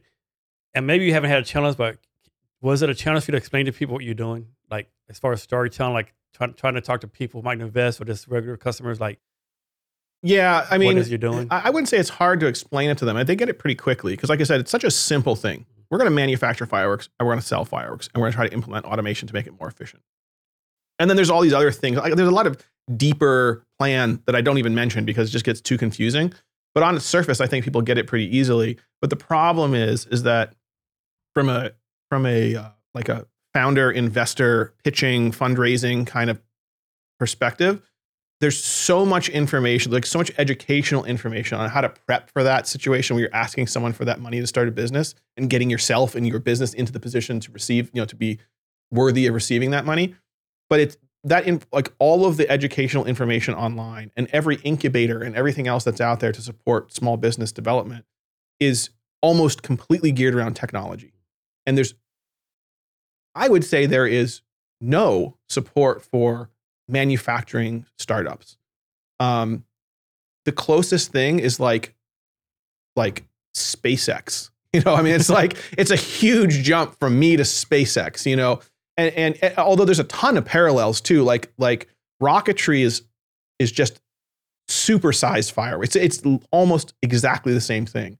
Especially solid, like the old solid rocket boosters that were on the old space shuttle. Like they were literally just the same rockets. It was just like a massive size Estes rocket motor, or the same rocket motors we shoot like fireworks rockets up in the sky with. So like there's a lot of parallels there, but it's like there's no like lower. One of my friends from Silicon Valley described it as a ladder. You're climbing a ladder, and you got to find the first rung to pull yourself up to get to the next rung. The problem is the first rung from a manufacturing perspective is like 12 feet in the air, and there's just no way to reach it unless you build another ladder to get there, and which is basically what I've had to do. And I've tried wrapping, and that's why Pyrobotics is really focused on automation and manufacturing technology, because I figured that would be, if I used that as a route to do what I wanted to do through that sort of like industry 4.0 manufacturing perspective. But the problem there is as soon as you say explosives or pyrotechnics, everyone's like, well, I don't know anything about that, and then it's like the fireworks is another level of speciality on top of, the industrial automation and everything else like that. So that's like the concept is very easy for people to understand, but actually getting someone to support it has been very, very difficult. Yeah, I'm guessing there's not hundreds of people investing in firework factories. Well, I've actually found in this in the current fundraising that I'm doing right now, I found that you're not really looking for people investing in fireworks factories. You're looking for people that invest in manufacturing, okay. like traditional manufacturing, which unfortunately, and this is the same like with tech, with getting educational support to learn how to do a tech startup. There's the tech investors are super well advertised, and it's really easy. They have good websites, and they have whole teams and staffs and sort of intake systems to bring deals to them. A lot of them have their own incubators, like Y Combinator. I'm sure you're familiar with Y Combinator. Like Y Combinator, all those incubators, they're just a way to curate and bring up deals that are better than ones that are out in the wild. Yeah. It's like to develop these deals, and that's all for tech. None of it is for manufacturing. And so it's like, you just like the manufacturing investors, those who would invest in this type of deal, they're completely unadvertised. And so it's a lot of cold calling. It's a lot of just following leads. And it's that, they say it's like, investing or fundraising is a numbers game. And it really, it's even more numbers game because nobody advertises themselves. So you just have to stumble into them within those numbers of calls that you're making. So, which is, I mean, in some ways I might just be lucky, but in some ways that's actually been kind of nice, because when someone does respond with a positive response, it's usually they're very interested. So talk about what goes into building a firework factory. I'm guessing you just can't pick a random building, put people in there, start making fireworks. It has to be like safety concerns. Yeah, I mean, like there's some of that. Actually, the structure of the factory in Brazil, one of the reasons why I like Brazil so much for doing this plan is that there's just like unused factories sitting around. So you can just buy one. But even within that, they're not particularly advanced facilities. I mean, there's a lot of just brick stucco buildings. A lot of buildings don't have doors because, egress is a big deal whenever you're dealing with pyrotechnics. If something happens, you need to get away. You need to just turn around and just dive out the building, basically. But I think it's less about the facility and more about the processes that you implement within that facility. So like the buildings themselves, like fireworks is not a very high dollar thing. So traditionally, people haven't invested much in the facility. If we go the automation route, because the automation is sensitive to the environment, like we do have to protect that more. So there'd be more of like a proper warehouse or facility that you're inside of. But even within that, like for example, if you have a section that's very sensitive of the production line, that's like the most likely place where something's going to blow up, you can barricade that off from the rest of the line with only a small door that passes through the wall, and then maybe there's another door that opens and closes as each piece comes through, just to limit the access of fire to get from one side of that wall to the other. But also that energy has to go somewhere. So maybe you put that on the outside wall of the warehouse, and you don't attach the panels, like the steel sheet panels on the side of the warehouse, you don't attach those very strongly to that section so that if something explodes, all that energy can go out. And then even beyond that, that energy has to go out somewhere. So you don't want to put that up next to someone's like house where it's like something goes wrong, then all of a sudden this warehouse wall just clobbers someone's house. So you end up having that, open out into an empty field, or you have some sort of earthen berms that deflects the force up into the air. So there's a lot of things that you can do. Like there's sort of more like rudimentary things like an earthen berm, or just the position or placement of something, having an open field so energy can dissipate, that sort of thing. But by and large, like the facility itself is not overly special, except for storage, like underground bunkers and stuff like that. That can be a little bit more complicated, but the manufacturing and process buildings in a traditional factory are usually pretty simple. So you talk about automating the process. How would that work? How do you plan on automating everything? So one of the really fascinating things when I was working in Cambodia, so to go sort of one step before Cambodia, the DOT was authorizing third parties to certify fireworks devices for transportation, separate from the government doing it. And I applied to get a license to do that, and I created a piece of software that allowed the user to import all of their own data, which then referenced that against the regulations, and then submitted all the documentation to the government automatically, and immediately spit back a certification for the customer. In automating that, I realized that I could automate the quotation process to say, hey, if a customer orders this, it's going to be this many boxes, we're going to use this much paper and this many pounds of chemicals and everything else like that. And all this stuff is in the database. So we know how much it cost us, and we can then calculate the price the system just spits out a price, a very accurate price very quickly based on the customer's requirements. And as I started dissecting all of that in that process of building that software, I realized that, hey, I can basically cut everything that a firework is down into some numbers and some simple equations. And if I can do that, I can use automation and build that back up again. So it's almost like that first principle, you'll see the first principles, engineering and that sort of thing. So, you break it down to its sort of lowest common denominator and then see what that is, and then try to build it back up more efficiently. And that's kind of how that came about. So not to get too far into all the different steps of manufacturing, but one of the biggest expenses is just paper and rolling tubes. Everything is like tube based in fireworks. And so just rolling the tubes, you can already buy off the shelf a machine. I don't even have to develop it. Like the machines out of China are not particularly sophisticated. So we'll build our own machines over time that are more efficient and, have a higher production rate and stuff, more reliability, better maintainability. But you can just get a bunch of those machines, set them up, and just rip out like endless tubes. And then like oftentimes they'll take those tubes, just set them out in the sun to dry. But what if you're in a place that's raining a lot? You can't set them out in the sun to dry. And so you get like make like an oven room, and you put them all in the oven room to let them dry out. Or you can have like a drying tunnel. And so that's when you start getting into all these things like, okay, well, first we need to roll tubes, then we need to dry tubes. Okay, the rolling tube thing is pretty proven. A lot of industries roll tubes. It's easy to get a tube roller. So you get your tube roller, then you got to dry like mass amounts of tubes. You don't really want to rely on the weather because that's not always consistent and you can't control it. A room, like a drying room, might not have the capacity for the amount that you want to produce. So maybe you have like a drying tunnel that just has like an endless amount that can be run through it. And by the time it gets to the end of the tunnel, that tube is dry.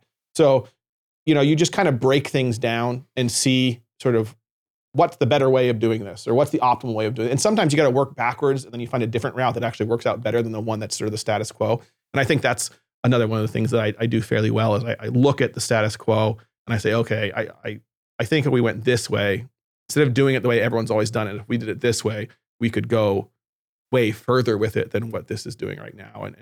And then you build that solution to go down that path instead of the one that everyone else is. So is the plan to have a factory in Brazil, one in Cambodia, and one in China? Or are you going to take everything to Brazil? No, so the Chinese factories, they're all owned by Chinese companies. They're all separate companies. And then the Cambodia factory, that's owned by the company in Canada that I used to work with.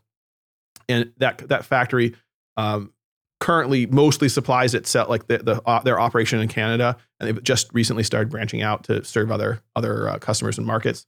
And then for what I'm doing, I'm just going to focus that on Brazil. And then once we prove that in Brazil and we've reached that sort of high level automation, and I know I can say, okay, I can take that back to the US now, because this is all a known quantity. We have all the machines, we know how much it all costs, we have the system and the procedures and the facility, and all I have to do is copy that in the US, and then I can have the same functionality in the US, and I don't have to pay for any of the shipping. Then at that point, I'll transition that up to the US and then out to other markets as well. So you were talking something like, why are you going to Brazil? But doing your research, did you were you distant in Brazil? Like, do you do a comparison like Brazil and Venezuela? No, yeah. Brazil and Mexico? Yeah. Do you compare different countries, or were you distant in No, Brazil? no. I mean, Brazil was kind of a happy accident, and then it just ended up working out really well. Obviously, everything started in China. We did the thing in Cambodia. When we were looking at Cambodia initially, we were also looking at like Vietnam, or like there's a small factory that makes sparklers in Thailand. We were looking at the Philippines, and even that the business person in Canada who did the Cambodia factory, he's now doing an operation in Mexico. And so I don't think there's no one right answer to that, to like where you do it. It's just really what you see in it. If you see it's valid and it's comfortable and you're willing to commit to it and make it a reality, then just go do it, because it's like oftentimes there's not a right answer. It's just the choice that you make, and what you do with that choice is how you get to a good outcome. So in my mind, tell me if I'm wrong. Like from your company, you can control the process. You can control the process from the time the ingredients all the way through it gets shipped to a store. Are you controlling the whole process, or? Yeah. No, that's about it. I mean, like it can, there's a lot more nuance in it than that. Like I see, like when the fireworks are delivered at some random, you always see like these random fireworks booths. I see once it gets delivered at a firework booth, then you're done with it. So I wouldn't even deliver it to that booth. So those booths are being supplied by larger distributors. Okay, so I'd be supplying the distributors. Okay, yeah, okay. And in fact, in our fundraising process, what my ideal sort of configuration of investors is that I'd like to have a good chunk of the funds coming from outside investors that have nothing to do with the fireworks industry, because their perspective is not, they're going to come in with an outside perspective. It won't cloud sort of how we move forward with status quo logic. But then at the same time, I want to have a bunch of fireworks importers, like major fireworks importers, as investors, because then I don't need to worry about who the customer is. I can just say, okay, if you invest $500,000 in this startup operation, I'm going to give you exclusivity as long as you hold shares in the company, and I'm not going to sell to anybody else until I exceed your capacity to take my product. And if I can get like 2 or 3 of those major importers, I mean, it's going to be 5-7 years before I ever exceed what they're going to consume. So it's like my customers are built into the company, and they're also helping to pay for the operation. How does it work as far as like negotiating with shippers to ship your stuff? That's actually super easy. Yeah, I mean, I should say it's easy in Brazil. In Cambodia, it was extremely difficult because Cambodia doesn't have a deep water port that can accept the large ships. So everything had to be transshipped by a feeder vessel down to Singapore, and then even from this may have changed since I left that factory in 2019. So things that may have changed since then, but at the time we had to go through Singapore, and then Singapore through Sri Lanka, and then Sri Lanka through the Suez Canal into the East Coast. It's a lot of transfers. Whereas when you're coming out of China, many things can go wrong. Yeah. Well, and there's a lot of jurisdictions, and like some countries wanted like military, like they wanted like a frigate to like escort the cargo ship into because they're just not used to fireworks. Like once people get used to fireworks and they understand that they're like fairly well regulated things, and there's actually I don't know there's ever been like an accident on the water that started with fireworks. Like fireworks have been involved in some ship fires, but like the fire started from something unrelated, and it just like burned into the fireworks. And so I don't know that there's ever been a major accident, but even still, like people are rightfully wary about it, but I think they kind of get a little over the top because they just don't know what they're getting into. So they respond very like bigly. Oh my God, fireworks are coming in. Get the Navy in here, kind of thing. And then like once you do it 10 or 15 times, and the Navy's like, stop calling us. Like this is super routine. You don't need to be calling us every time. And then they're like, oh, okay, fine, all right, just come in and dock or more or whatever you want to do. And so before you talk about the freedom scale, right? Is there such thing as like called the business scale where like it rates how good or bad they do business? The business score, that's actually the Freedom House. That's kind of part of that. Like, okay. It's not really a business report. It's more of a like from like a government perspective. It's like a DC based firm, so like it's more of a government assessment of the other countries. And but they do have things like the rule of law and political freedoms get covered and stuff like that. And those types of things can definitely affect the accessibility of a country whenever you're trying to go in to do business with that country. So I mean, like a lot of people hear me talk about these Freedom House reports because I think it's just such good information, and especially when you're doing international business, and like nobody in the fireworks industry really pays attention to it because there's no other alternative than China right now. So like it doesn't matter what country is doing this or that, they have to go to China because that's where the production is. Now I know like in Thailand, my wife's cousin lives in Thailand. And I'm kind of mixed up. I think every 6 months, a year, he has to leave the country and come back, right? Yeah. Is Brazil kind of the same way, or what? I don't spend enough time in Brazil to hit that. They call that a visa run. Yeah, visa run. And that was very common in China. People would come down to Hong Kong on a visa run because basically as soon as you cross that border, like you'll get a 10-year visa with unlimited entries, but you can only stay in the country for 60 days or 90 days or something like that. So at the end of that period, you got to go out of the country, but you can literally walk across the border and walk back and it resets that in 90 days or whatever. So Brazil, actually, they just changed their visa regulations. I didn't need a visa for the last 2 years, but now I need a visa. They changed because there was no reciprocity between the United States and Brazil on not needing a visa to enter the country. So since Brazilians were required to get a U.S. visa, Brazil said, screw that. And this gets into that very American way of like, Brazilians are very much like Americans. Yeah. Like, well, hell, you're not playing our game, then I'm not going to play your game, kind of a thing. So, so are you the only founder for the company? No, I have. I basically have two other founders. So there's my partner, Nico, down in Brazil. He's actually a native of Uruguay, but like I said, he speaks 3 languages, and he's been in the fireworks industry for about 10 years or so. And he has all the relationships down there. So like he's the guy, like, and he's about one of the best people I've ever worked with, and, super accommodating, super friendly, always trying to help you out. Super, super nice guy, very capable, great at solving problems. I mean, it's just like, I didn't think of him as the co-founder until like 6 months ago. And I was like looking for another co-founder. And then I was in the apartment in Brazil with him. And I was just like, he's sitting across the table. The light bulb came on. I'm like, why am I not making him my co-founder? And then I also, we have another co-founder. Her name's Melissa Tsai in China. And she is the sort of the China side of things. Okay. So she's the one that's going to help us out with getting all of the, all the machines and helping us source chemicals and everything else like that. My question, a lot of startups fail because co-founder, breakup, you want to call it right. How do y'all make sure you're on the same page and y'all don't have like a co-founder breakup? I think that I did a lot. I read a lot of the information on Y Combinator because Y Combinator puts out a lot of good content on that sort of thing. And I think one of the best bits of advice that I got from them was like, if you don't know your co-founders, like if you haven't worked for them for a time, like if you didn't have any other prior experience with them, the likelihood of a breakup goes like way up. Yeah. With Melissa, I've been working with her for more than a decade. And with Nico now, we've been working, very closely for the last 2 years on this Brazil project. So, and I mean, when I go down there, he's in the apartment, we were living together in the apartment down there, and we, have to deal with roommate stuff when we're down and all that. So, I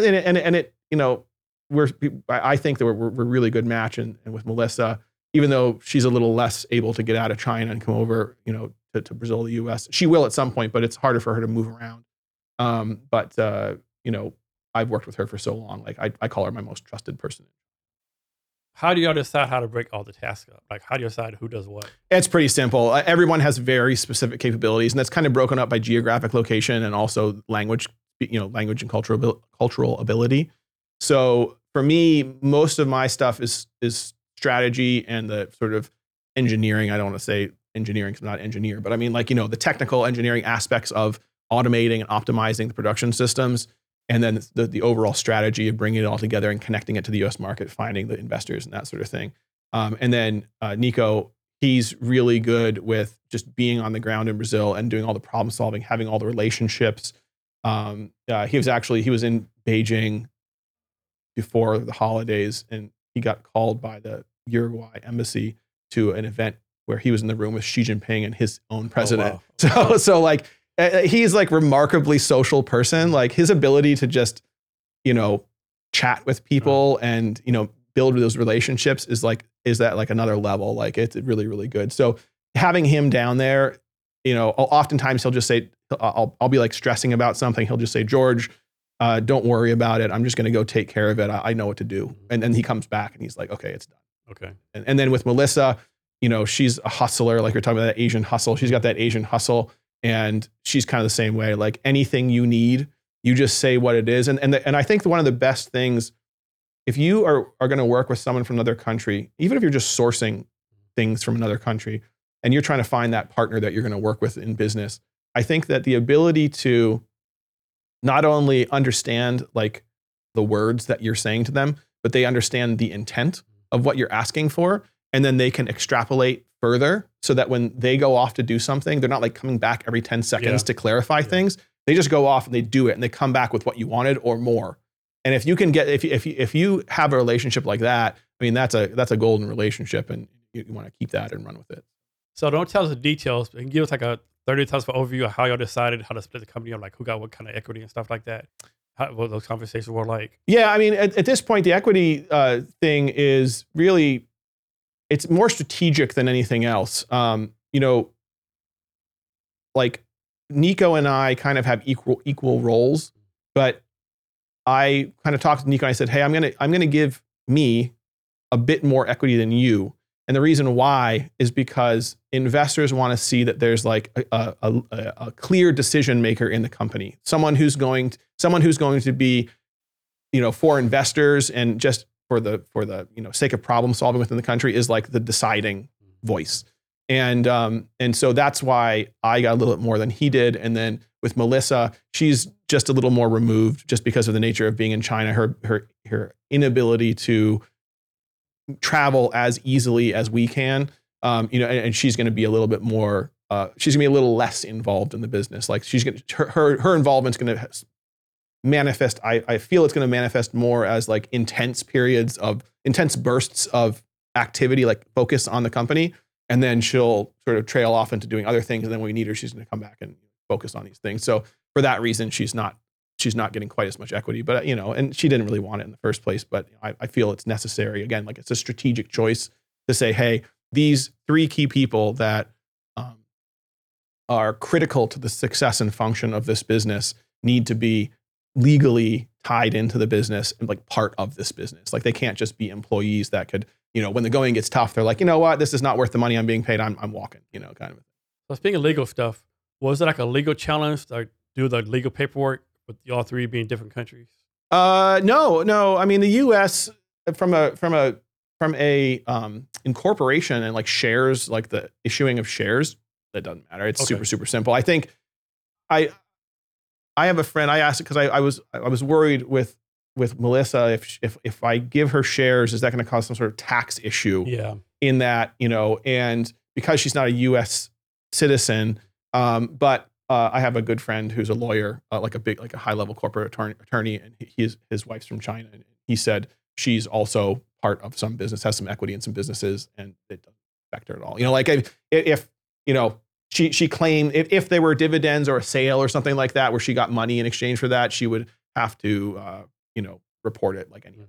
Okay. So changing subjects a little bit. Tell us what you do for fun. Woodworking? I wouldn't say woodworking. Like contracting. Like, I bought this like 100-year-old house, and the joke always is that when we tell people we bought a 100-year-old house, I say that it was a 100-year-old crack house, and my wife says no, it was a 100-year-old meth house. And so it was basically, we got it for, all the other houses around us are like, we got it for like half of what the neighboring houses are because it was in such rough shape. But the location, like we got legitimate views of Puget Sound right out the door, and sunsets in the front yard every single day. The construction of the house has got that, that style and that sort of vintage that's just, very well built house. And it just needs a lot of interior modeling and updating, everything else like that. So, it's like there's so many problems in the house. And like my wife and I were just kind of arguing about this the other day. There's so many problems in the house that it's hard to finish any one thing, because you'll work on something until it becomes less of a priority than something else. And then you want to jump to the highest priority thing. And so it's kind of like you end up with multiple different projects on the go, and you're just kind of tamping them down so that the thing that's sticking out and is most problematic is being addressed at that time. And for the last couple of days, it was, I rented an excavator and like dug out all around the house to like level the ground out, because we're putting new sidewalks and stuff in. But I can't put the sidewalks in because the weather is too cold. So now there's just a giant dirt pit around the house, which is probably bad timing on my part. But I'm glad that we got the dirt hogged out, because it really needed to be done. And then I just got tools everywhere, and I can't put them anywhere, because my workshop, we have this nice garage with like an apartment on the top. It's going to be, when I fix that up, it's going to be my office and workshop. But the downstairs, I got no cabinets. There's like tools laying everywhere. So it's like, I can't do anything to get the tools cleaned up. So I got to build the cabinets, but I can't build the cabinets because there's this beam here. So I got to move this beam, but I can't, but if I'm going to put cabinets here, it's going to block the wall. So I want to insulate it first, and just on and on, it's like on and on and on. So but I really enjoy doing that. It's like, that's my zen whenever I'm just like sawing stuff and covered in dust and everything else. And how long have you lived in Tacoma? About 3 years now. And you moved there from Hong Kong, I think you said? We lived in Hong Kong until 2019, came back, and then there was the pandemic. We spent like a year and a half at my parents' house in Pennsylvania. Okay. And then once things kind of shook out, we knew what was going on to Tacoma. So why Tacoma? It's kind of random. Yeah, no, it is a little bit random. And there really is not a great reason other than that house, man. Like So you determined to go move into a crack house? Yeah, well, no, like the crack house wasn't part of the deal. We wanted an old house. We wanted an old house as a fixer-upper, because I like the value of buying something used. Yeah. I hate retail. When you're in manufacturing and you understand the true cost of things and how much gets added in shipping and retail costs and profits and stuff like that. These extra fees. Oh gosh, I just can't. Unless the value is super, super high, I have a hard time paying retail prices for anything. So I buy so much that's used, and that translates into the house as well. So like buying a brand new house just like didn't make had no character, had no history if you buy a new house. And I like the projects. I like the fact that it's a project. And if I have a new house, I don't have any projects to do. Did you have to replace all the pipes? Not yet. They're all galvanized or cast iron. Okay. So it's kind of, again, like it's whatever the priority is at that moment, then we'll replace it. So some of the pipes have been replaced and some haven't. And I think we want to dig out the basement and then we'll redo all the plumbing when we do So that. this is like y'all's forever home, so to speak? I don't know. That's a hard thing to say right now. I mean, like our life has been so transient that it's difficult to say how long we'll stay. I think we're gonna be here for a while. I mean, we got kids. They're in school. They're going through like the different levels in the school district. So my both of them are in elementary school now. My daughter goes to middle school next year. So like I was fortunate in that my parents were able to keep us in a stable location for our entire our K through 12 career, almost our K through 12 careers. But I think you make your friends in those times, and that consistency of a location breeds comfort and stability and all that sort of thing. I think we'll stay. So when you go like to different places, like does your family ever go with you? No, that's actually a really weird thing. Like my wife travels almost as much as I do. So we're often like ships passing in the night. We might just see each other for like, a few hours as one of us is arriving and the other one's heading off somewhere else. But almost never take. When we were in Asia, we took the kids more because like we'd be going to closer Asian locations, and so it was, and also Asia, traveling around Asia, hotels and all just way cheaper than here. Like it gets crazy expensive, and I mean, it is what it is. But like traveling with a family in the U.S. can be really pricey. Yeah, it can. So here's a question for you. Yeah. What's something like when you first started the entrepreneur journey, right? Something you first started, like you really struggled with, right? Like it kicked your butt. But now looking back, you're like, why did I struggle with that? That's the easiest thing ever. Like why did I struggle with this? Yeah, I don't know that I have a specific thing that I can cite as what I struggled with. I think I would answer that question by saying that it's more about my confidence in my own ability to handle anything that comes at me. And that's really only started to happen in the last few years as I've seen like, similar problems like repeating. And I'm like, oh, well, I handled that one before and I know I can handle it now. And I've gotten to a point where it's like, basically, I'm fairly confident that I can walk into any situation. I can build what needs to be built. I can fix what needs to be fixed.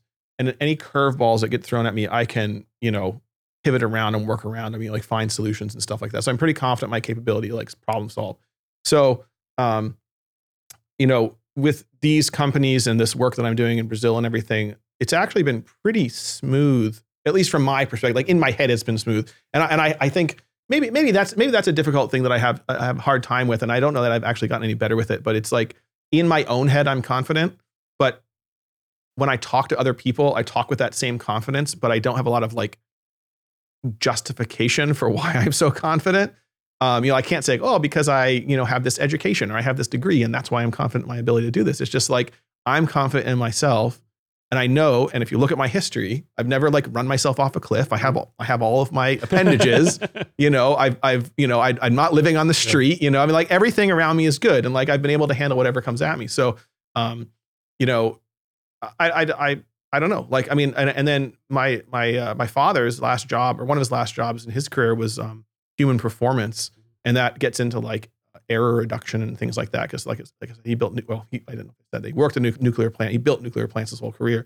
So there's a lot of like risk management involved in that. Well, and hopefully anyway, right? Yeah, no, they're definitely, at least in the US, there's a lot of it. Like it's interesting. I get into these conversations about nuclear energy with some people that are like super against it. And I'm like, look, I got my dad that's done this for like decades. Like it's not. People don't realize nuclear energy is the best and safest, It's like, however, when shit goes downhill, it goes downhill. Yeah. I mean, the only problem with nuclear is that it's expensive. That's about it, and I mean, the waste is the longevity of the waste and the effect of the waste in the environment is detrimental, but that can be managed, if the regulations are there and the things are followed properly and stuff like that. And I mean, what's worse, like storing the nuclear waste or like what's it called, the BP, the deep horizon. Yeah, right. Yeah, like that oil spill. Worse, yeah. No, I mean, well, if you look at like Fukushima, everyone like freaks out about Fukushima, but the reality is that the building, like the reactor building and the reactor vessel, there's actually it's like a really thick steel and concrete, like super like the rebar in that concrete of those reactor vessels is so dense that even before they pour the concrete, you can't see through the rebar. Like they're super heavily reinforced. And that prevents any of that material from any of that radioactive material from getting outside of the reactor core or of the reactor vessel. And then there's all kinds of cooling systems and everything built into that. So it's like when there was like a cascade of failures, and it wasn't like any failure on the part of the engineers or anything like that. It was just like unforeseen circumstances that exceeded the limitations of the equipment of the reactor. It was an earthquake. Well, so it was an earthquake, and there was a tsunami. And the earthquake like ruptured. I can't remember exactly how it all went down. Earthquake ruptured like the conduits that protected the electrical system that ran the pumps that pumped the seawater to keep the reactor cool. So then when the tsunami came in, it disabled the generators and or the electrical systems, which then the pumps couldn't pump and therefore it melted down. And so, but then even after that, there's all these other measures beyond that. And it's kind of, the fireworks is the same thing. So, my dad and I have a lot of really great conversations about that sort of thing. Because, you have sort of a risk that needs to be managed. And then, you build the systems and facilities around that to ensure that, and I say, I think this is one of my signature things that I feel like a lot of people don't think about. But for me, manufacturing fireworks, like building a factory, it's not if the fireworks factory is going to explode, it's when the fireworks factory explodes. So if you're doing everything, if you're designing all these systems and processes, procedures and facilities with the expectation that you're going to stop any explosion from happening, you are not prepared when the explosion happens. So you always develop and design everything so that, when the incident happens, it is managed to such a degree that it's not. I'm guessing critical. y'all do like not rehearsal, like evacuation practice evacuations every once in a while? Like, yeah, I mean, ideally that would be the case. I mean, in fireworks factories, oftentimes it doesn't happen. It's hard to describe to people how primitive and rudimentary these factories are. Like if you go onto YouTube and search around, like even some of the automation that's in China today, it's so beat down. There's like exposed, like flywheels and stuff, and it's just waiting for someone's arm to get ripped off. Like, I mean, people like, there's like the tube blowing machines, these blades that come down. I have a video where the guy literally reaches in while the machine's running to pull a scrap piece of paper out right before the blade comes down where his hand was. I mean, just on and on and on. Like, and so like, yes, there's some level of technical sophistication in the way things are being done now, but there needs so much more. And that's not like, people think that's a burden. Like it's going to be like too much cost or something like that, but that's really not the case. Your cost comes when you have that major accident, an employee is killed or severely injured, and then you're paying out huge amounts in either claims or lawsuits or insurance or whatever. Like that's where the financial burden comes from. It's not from being safe and protecting your employees. Like that's it's critically important. So from your point of view, what's been some pros and cons of being an entrepreneur? That's a rough one. I shouldn't say it's tough. Not tough to come up with an answer for that, but I've been an entrepreneur for so long that it's just like breathing air for me. Like I haven't had a desk job. I haven't had like a job since 2008. And I've been working remotely since that time. So like all of this stuff that's like modern today is really very, normal for me. But I think probably if I had to pick something that was the toughest, would probably be like trying to find those investors, because it's like the fireworks industry or I should say, sorry, not the fireworks industry. The United States is so not focused on manufacturing physical goods anymore that, finding fundraising for that kind of a thing in the United States, just unless you're doing like silicon, microchips and stuff like that, getting TSMC out of Taiwan and into Arizona or wherever they're trying to build that facility. If you're not falling under the CHIPS Act, like it's really, or like something space related, it's really hard to get any kind of manufacturing going or like support for manufacturing in the United States. That's been pretty tough. So any advice to someone who wants to be an entrepreneur? Just go do it, honestly. Like, I mean, I think of it like, everything I ever learned, I got from like a video game.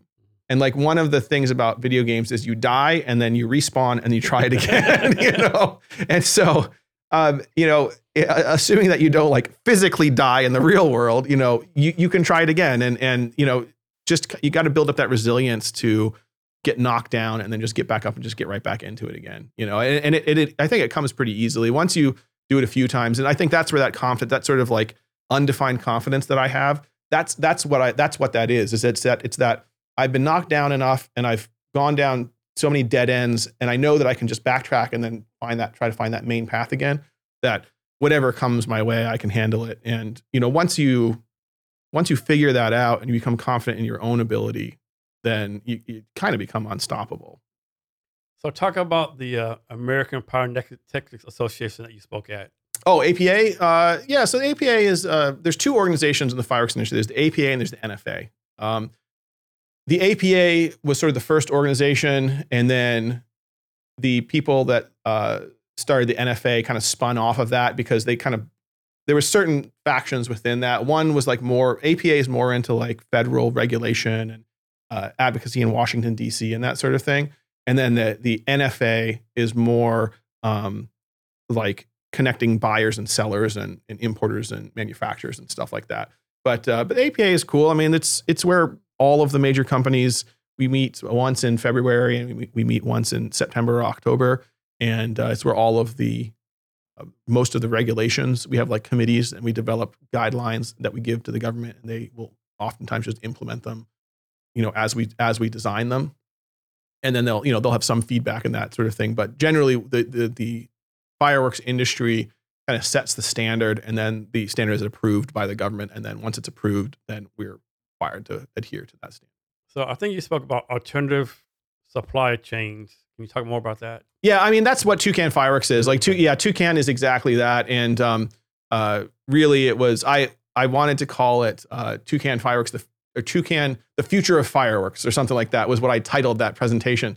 But they said, well, we don't want you advertising one company, so we're just going to say you're like diversifying supply chains, which is fine because I like the term and I put it into my LinkedIn profile. But yeah, that was just talking about Brazil. I think it's such a novel thing. People have been to Brazil. It's not that no one's ever gone to Brazil before, but even like the biggest companies have gone to Brazil and they got nothing out of it. So the fact that we were able to export a fully compliant, tested container is really kind of a monumental achievement. I'm super proud of that. It's actually one of the things I'm most proud of. And now I'm just trying to build on that. So how do you find your customers? I'm guessing, it's not B2C, it's B2B. But how do you find your customers? Is it like word of mouth? They're all on my phone. They're right here on my phone. Okay. Yeah. The industry's so small that I know all of them. Yeah. And there's really, it's one of those things like, what do they say? Like there's that ratio. I forget what the name of the ratio is called, but like 20% of any system, like 80% of the control is held by 20% of any given system. I forget what there's an actual term for that, but it's kind of the same thing in fireworks too. Okay. So there's 10 companies that control like 80% of the industry, and they're all on my phone. I'm meeting with a bunch of them in the next couple of weeks, and that's who I just focus on. And then going out internationally, I think that your question probably applies a lot more to the international space or I should say outside of the US, because I don't know as many people out in the world, that are buyers. So that's something I think there'll be a more concerted traditional sales effort as we fulfill the needs of the US market and start branching out to other markets. We'll have to do more sales work. So Pyrobotics and Toucan are two separate companies, right? Yeah. As it stands right now. Yeah. So like I said, they may merge at some point. I mean, Toucan's really more of a brand than it is a company. Okay. I use it as the face of the company because it's a nice logo and people can kind of connect with it. But these things will merge probably at some point in time. So the main focus is the Pyrobotics. Actually, from a practical standpoint, like day-to-day standpoint, it's actually more in Toucan, and I'm going to kind of draw my work from Pyrobotics into Toucan because Pyrobotics was always kind of designed as a sort of like an engineering, like a machinery, equipment engineering and fabrication company. But and I was thinking I was going to do that in the US because if I'm not producing the fireworks in the US, at least I can build the technology in the US. But the problem is that it's such a niche that it made a lot more sense for me to, be able to build the machinery and then have a factory to implement that machinery in.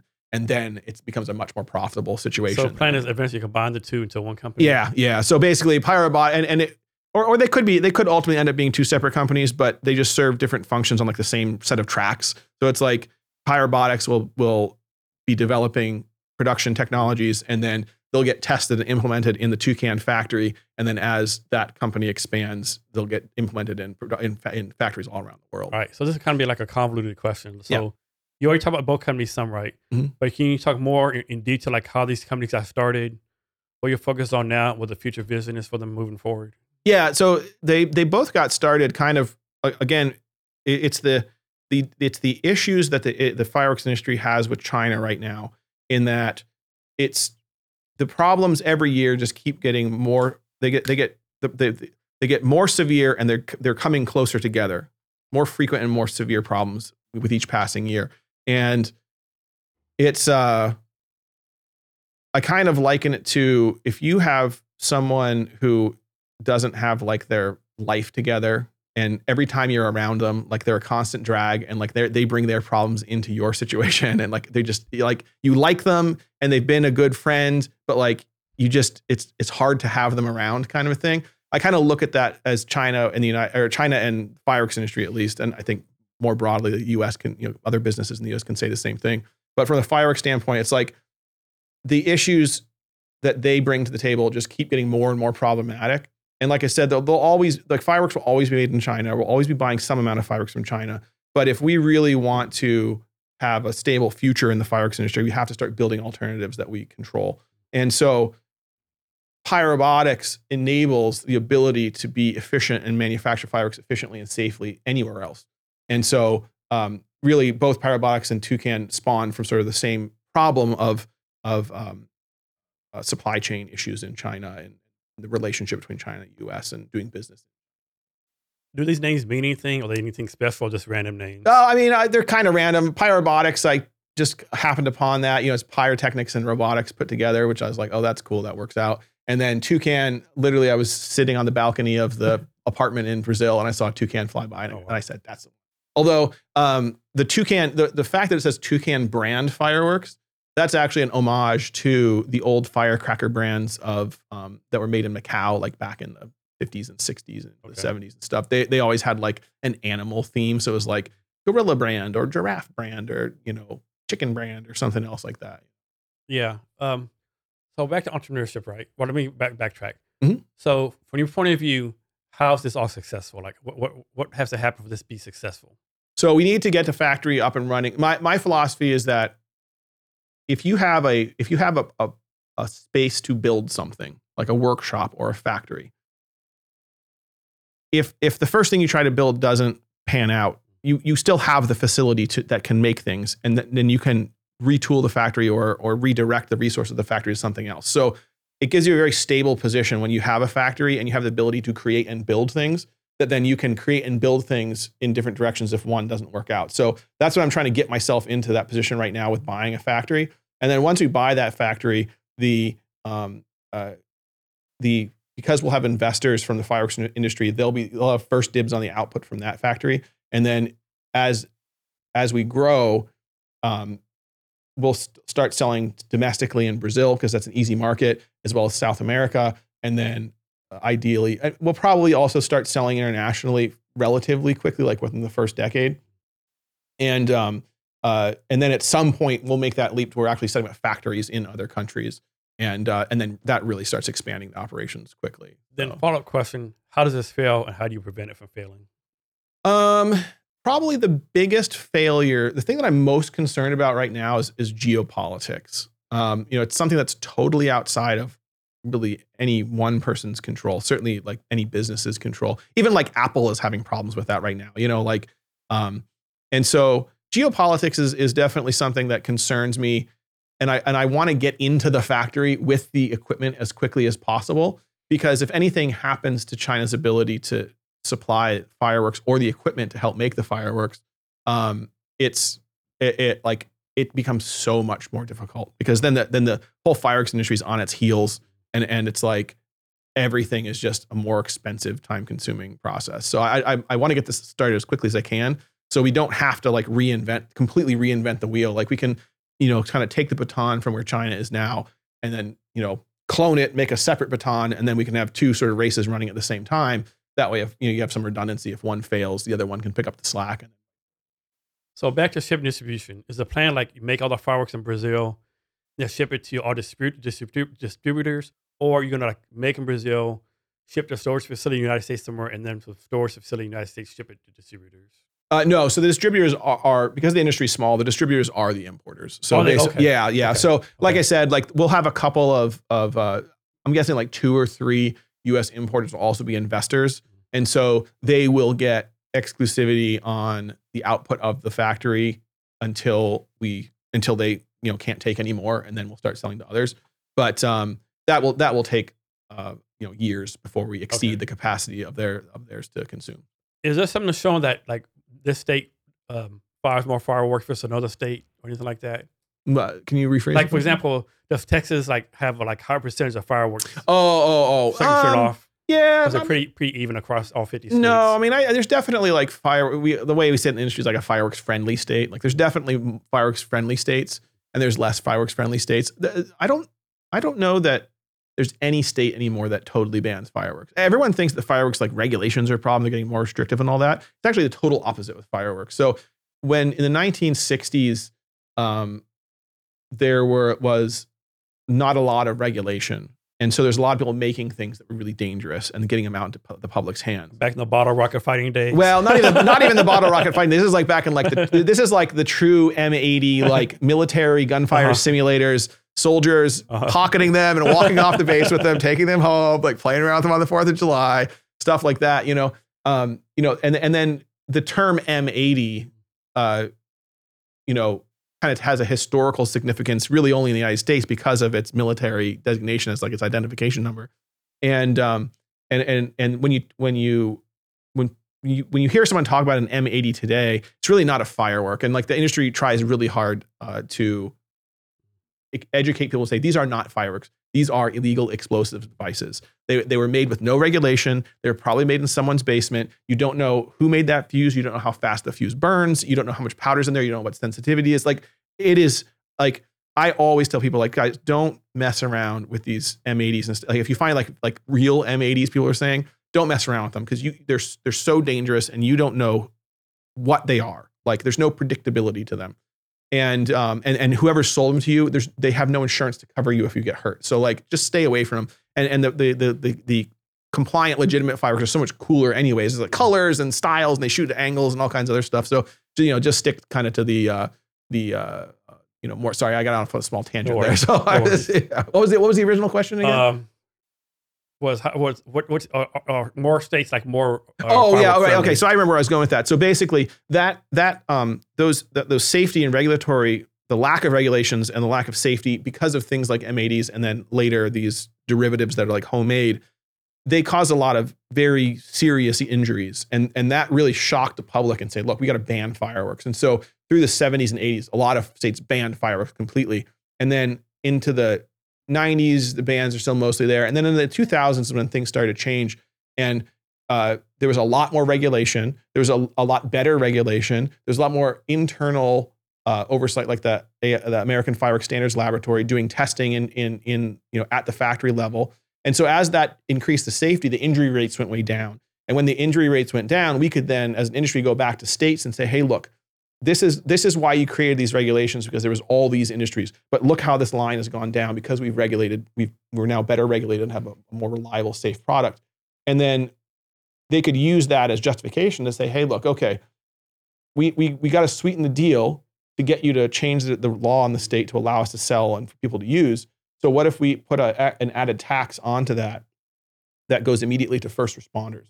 So a lot of the states that were more like stalwarts and not wanting to change and legalize fireworks, they basically said, okay, well, if we can get like this extra tax and it goes straight, because it was often the fire departments that were fighting it, like fighting the change in the regulation. So now if the fire departments and first responders, the people who have to respond to fireworks incidents, are getting some kickback from the fact that they have to deal with more fireworks incidents, then now suddenly, they become a little more flexible about, like allowing things and stuff like that. So the laws in the United States have really, really opened up for that. And it's not as, it's not like a lot of cross-border business. Like it used to be like you could buy in one state, but not in another state. Everyone from one state went to the other state and then brought him back and shot him anyways. Cause the police can't keep up with it, especially on the 4th of July. And, the injury rates are low enough. And if people are using them properly, like it's usually not a problem.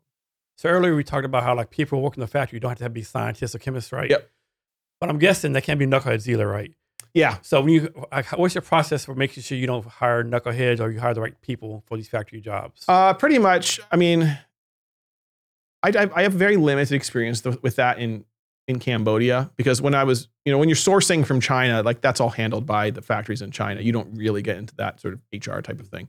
But in Cambodia, I think that it was just really obvious. Like if you have any concern that someone's going to be a problem, just get rid of them, because there's no amount of training that's going to, change who they are or how they perceive things or how they react or the irresponsibility they display and that sort of thing. So I think it is, kind of like, I don't know, like maybe for like military intelligence or something like that. You really got to make sure people are level-headed.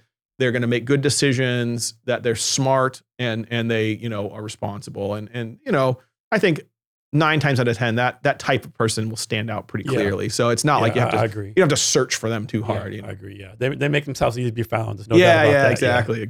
So during this entrepreneurial process you're going through, do you have a mentor or anyone who's mentoring you? Yeah, I have a couple. Actually, one of the Margaret from Margaret Dawson. Yeah, from the seminar that you did at the I talked Startup Week. I talked about a couple weeks after she talked to you. Yeah, she said she had a really great conversation. Yeah, and I said, hey, can we do this again? She said, yeah, let's do it like monthly. Mm-hmm. So I've been meeting with her. I mean, it's only been a couple months since then. So I met with her the last couple of months, and she's been really helpful. I think she brings she and I connected because of our like expat history. Yeah. And, there's a lot of things that she was saying and things she encountered and her perspectives on things that just squared up exactly with mine. And that's why I was kind of like laughing in the back of the room. It's like, oh my God, that's so true. And so she's been, I think she's a recent addition to sort of my circle that I highly value. And then I have another guy who's actually he's a former opera singer back in his younger days. His name's Dominique, and we met in Hong Kong, and like he's been very supportive. Like he doesn't support me in like a practical sense and like making connections for me, but he's just like, when I just need to bounce an idea off someone, I just need to talk to someone that's outside of the situation. Like he's living in London, or not in London, but he's living in England somewhere outside of London. And he, I'll message him and say, hey, what do you think of this? Or this development just happened, and I kind of talk to him about that. And then there's a bunch of people in the fireworks industry. Yeah. It's hard, the fireworks industry, because I want to involve the fireworks industry more in this process, but it's difficult because they all think the same way. And it's like, I can't ask them for their input because they're just going to walk down the same path they've always been walking. So it's really been, I have to have like the fireworks industry's buy-in to this whole deal. But at the same time, I can't rely on them for like any kind of guidance because they're just going to lead me down the same path they've been walking for the last 100 years. And next, are you mentoring anyone? I would like to, and I try to. I mean, anytime I find I'm not mentoring anybody directly, like on a regular basis, but I would absolutely love to, and certainly when I encounter people that sort of have that spark where that like, they have that, I don't know how to define it, the entrepreneurial spark, I'm like, you know and see it. Yeah. And when you see people like that, like I want to talk to them and I want to like see where they're at and what they're doing. And of course I always offer my help if they ever need anything or they just want to, run ideas past me. But I'd love to give back, more than I am. I mean, unfortunately, sometimes it's just as hard to find someone to mentor as it is to find a mentor, like, because like this space is very niche, just like the fireworks industry and really functional, high caliber people in the entrepreneurial space. Like it's a special kind of person. And honestly, a lot of them are just super busy. They just don't have a lot of time to devote to other things. That's been a good question. Like we talked about being busy, right? Yeah. But like, how do you personally, instead of being busy, are productive, right? Because everyone's busy. I'm busy watching Game of Thrones. Like, how do you like transfer from being busy to actually being productive? Yeah, I mean, I think that it's just a matter of doing it. It's just a matter of doing it, honestly. That's kind of a dumb answer. I feel like that's like a non-answer, but you just have to do it. Like when you have something, when you know what you have to do. Like your problems are all on the table in front of you.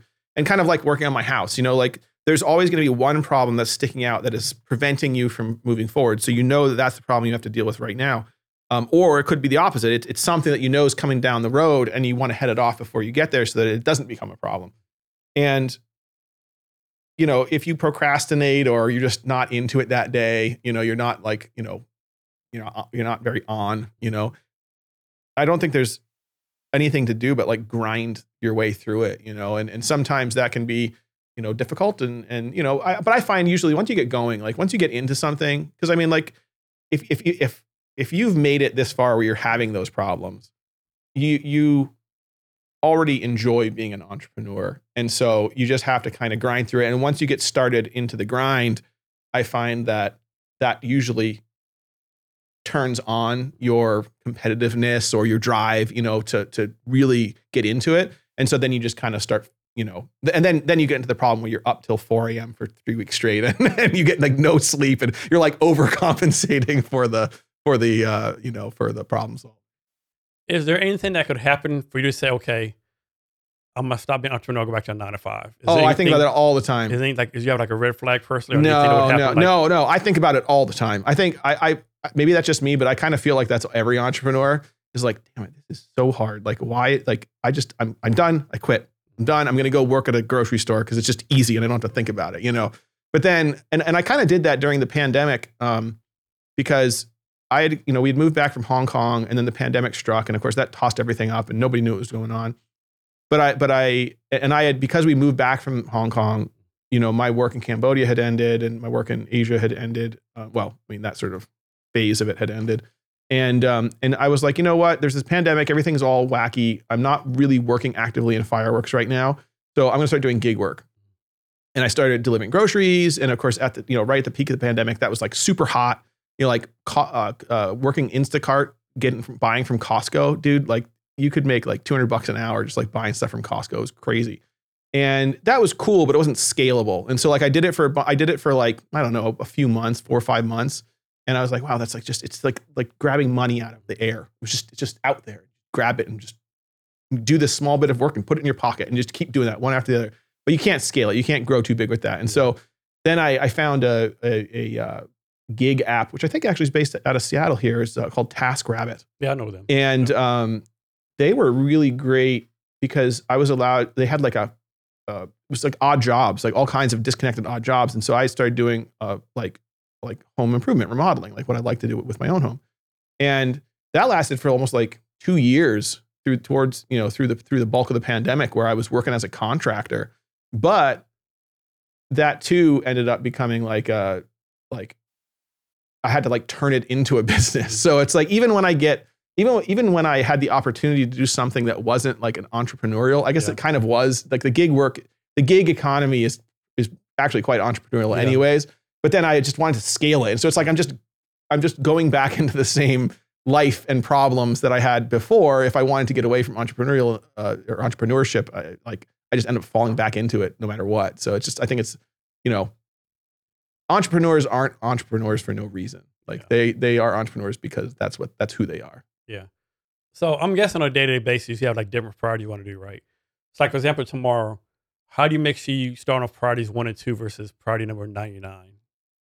I do struggle with that a little bit, but like I said, again, they're pretty obvious, like the real priorities, like stuff that needs to get done because you can't move forward or it's going to become such a huge roadblock. Honestly, when my procrastination affects other people, that is the thing that bothers me the most. Like, I don't mind if I procrastinate and it harms me, but if it starts harming my family or starts harming my co-founders or my investors or customers, that will motivate me very, very hard to just stop whatever I'm procrastinating on and just do it. But you do get into some of those situations where you don't really have, like, you're kind of just doing work that's your work and it's not going to affect anything too far outside of that. And I do kind of get stuck in that and having a hard time picking out the right things or getting, YouTube black holes and stuff like that. YouTube Shorts is like the worst thing ever created. Like, I feel like, and even with my kids, it's kind of the same way. Like their attention spans are like, the size of a pebble because they just have this constant stream. And my daughter, this morning, she was watching TV before school or watching YouTube on the TV before school. It's such a different concept, right? Because like when you're talking about when you were a kid, you had broadcast TV and you like watched TV. And now it's like, no, the TV is just a screen that streams information into it, which I guess is technically the same, but feels different. But she was watching YouTube Shorts and she was just, it's kind of like flipping through the channels, like she'd watch 5 seconds of a short. I'm like, it's a 15-second short. Just watch the other 10 seconds. Like, can you not watch 10? And she's just like, shut up, Dad, kind of thing. But I mean, like, I do feel that like, I do tend to go down some rabbit holes occasionally, but oftentimes they're productive rabbit holes too. I think that exploring in those random directions is also often how I find a lot of new ideas. So I think there's a balance there. Like, you don't want to, it's kind of like, being healthy and eating food. You don't want to like eat candy for every meal and that's the only thing you eat. But if you never eat candy, what's the point of food? Exactly. You gotta have chocolate cake once in a while. Yeah, right? Absolutely. Yeah. Not every day for breakfast, maybe, but I made cinnamon rolls the other day and I they were so freaking good. I ate like 6 cinnamon rolls, like slathered with cream cheese icing. I'm like, this is so unhealthy. Like I'm gonna gain I just ate like 4,000 calories, but and it's like, it's so good, But I mean, you got to do that every once in a while. I think that, that goes back to like one of your first questions of, mental health and everything else like that. Like if you don't allow yourself to enjoy what you're doing, if you don't, and for me, like, I was listening to a documentary on my way driving up here about retirement and like boomer retirement, and sort of the issues surrounding that. And I think about that because that doesn't really exist. Like the concept of a pension anymore, like doesn't exist. So it's like, for me, I love what I do. And I'm happy to do it until I'm 80 years old. Like I'm happy to do it until I keel over. Yeah, like I don't see retiring. Yeah, I mean, why? Like, I mean, okay, fine. Maybe hope if all things go well, I'll build a nice big business. Like I could see this, Toucan Pyrobotics sort of combo, like going down that path. I could see that becoming, I don't know, a few $100 million a year in revenue or something like that. And if I could build that business and I own a good chunk of it, I can, sell it or whatever, or I can, back off a bit and parlay that into something else, something more philanthropic, more mentoring, something like that. There's a million things to do, but start a manufacturing VC fund yourself. Yeah, I don't know. Yeah. I mean, like, but then that's a lot of work on its own. I don't know. It's just like, again, like, if you're an entrepreneur, you're an entrepreneur, and there's no such thing as retirement, and there's no such thing as vacation. Like, I don't take vacations. I go to Brazil all the time. I go to Asia all the time. Like, like one of the customs that my partner down in Brazil and I, Nico and I, we have what's called sushi feast. And a lot of people don't know this, and I didn't know this until I went down to Brazil, but Brazil actually has the highest population of Japanese nationals living outside of Japan. I had no idea. They've got over 1 million Japanese nationals living in Brazil. And most of them are all in Sao Paulo. So the sushi scene in Sao Paulo is unbelievable. There's some really, really like high-end, like Michelin-starred sushi restaurants. And it's so cheap when you go out into the countryside, and all the factories, they're always buying you food and stuff like that. So like we don't really have a set per diem. We need to institute one. Like I think in the next round of funding, I'm going to get some of those policies that become more concrete policies. We don't really have a per diem, but I always think like, okay, if I had a per diem and I've spent like none of it for 2 weeks that I've been here, then we can drop like a bigger chunk of change on a really nice sushi feast, right? So, but and I think that's a good way to cap off the trip, because we always, the factories are so far from Sao Paulo airport, we really do have to drive there the day before so we can be ready to leave the next day. But that night that we're there, we always go downtown and have sushi feast, and that's just like a little way. It's doesn't contribute to the business at all. It doesn't, do anything other than give us like a little bit of a moral morale, morale bump to our morale, at the end of a long trip, and as we're, progressing and stuff like that. So I think that as an entrepreneur, and I mean, you see that in companies all the time, there's like employee appreciation, stuff like that, or company trips, things like that. So you got to do some of that stuff, or, if you're going to live that life, you got to integrate some of that fun. So with you here in the United States, one person China, one person Brazil, what time zone you're in the company off of? Oh, I haven't even thought about that. I mean, it just kind of flows. So yeah, I mean, so Brazil is 5 hours ahead, and China is 8 or 9 hours. No, sorry. On the other side. There's like and I've lived on the East Coast for so long, I always want to say China's like 12 or 13 hours, but from here it's like 8 or 9 hours. And then Brazil is 5 hours ahead from here. So like usually as soon as I wake up in the morning, I'm talking to Brazil. And then whenever I'm towards the evening, I'm talking to China. Okay. So it's just kind of, the day kind of just flows through that. And I think it's just natural, like the cadence works itself out. Yeah. And isn't Brazil actually like east of Florida as far as like the map? Yeah. So it's Brazil. People think it's like directly below us. It's actually like east of west or east of Florida? Yeah, it's east. It's east. It's far east too. So Brazil's a huge country. Yeah. I mean, again, like Brazil is I think I have to like get Google Maps out and draw the ruler on the map, but like I'm fairly sure that Brazil north-south is the same as the United States east-west. Okay. It's a huge country. Yeah. And like a huge chunk of it is the Amazon rainforest. A total deviation here, but it's just an interesting, airplane fact as you're staring out the window while you're flying around. When I first went to China, you fly over the North Pole, basically. Fly up or come down through Siberia and into Beijing. And when you're flying over the North Pole, it's like a desolate wasteland of snow and ice. And if you went down there, even if your plane survived and everybody survived the crash, you would all die of exposure because you're in like an endless desert of snow.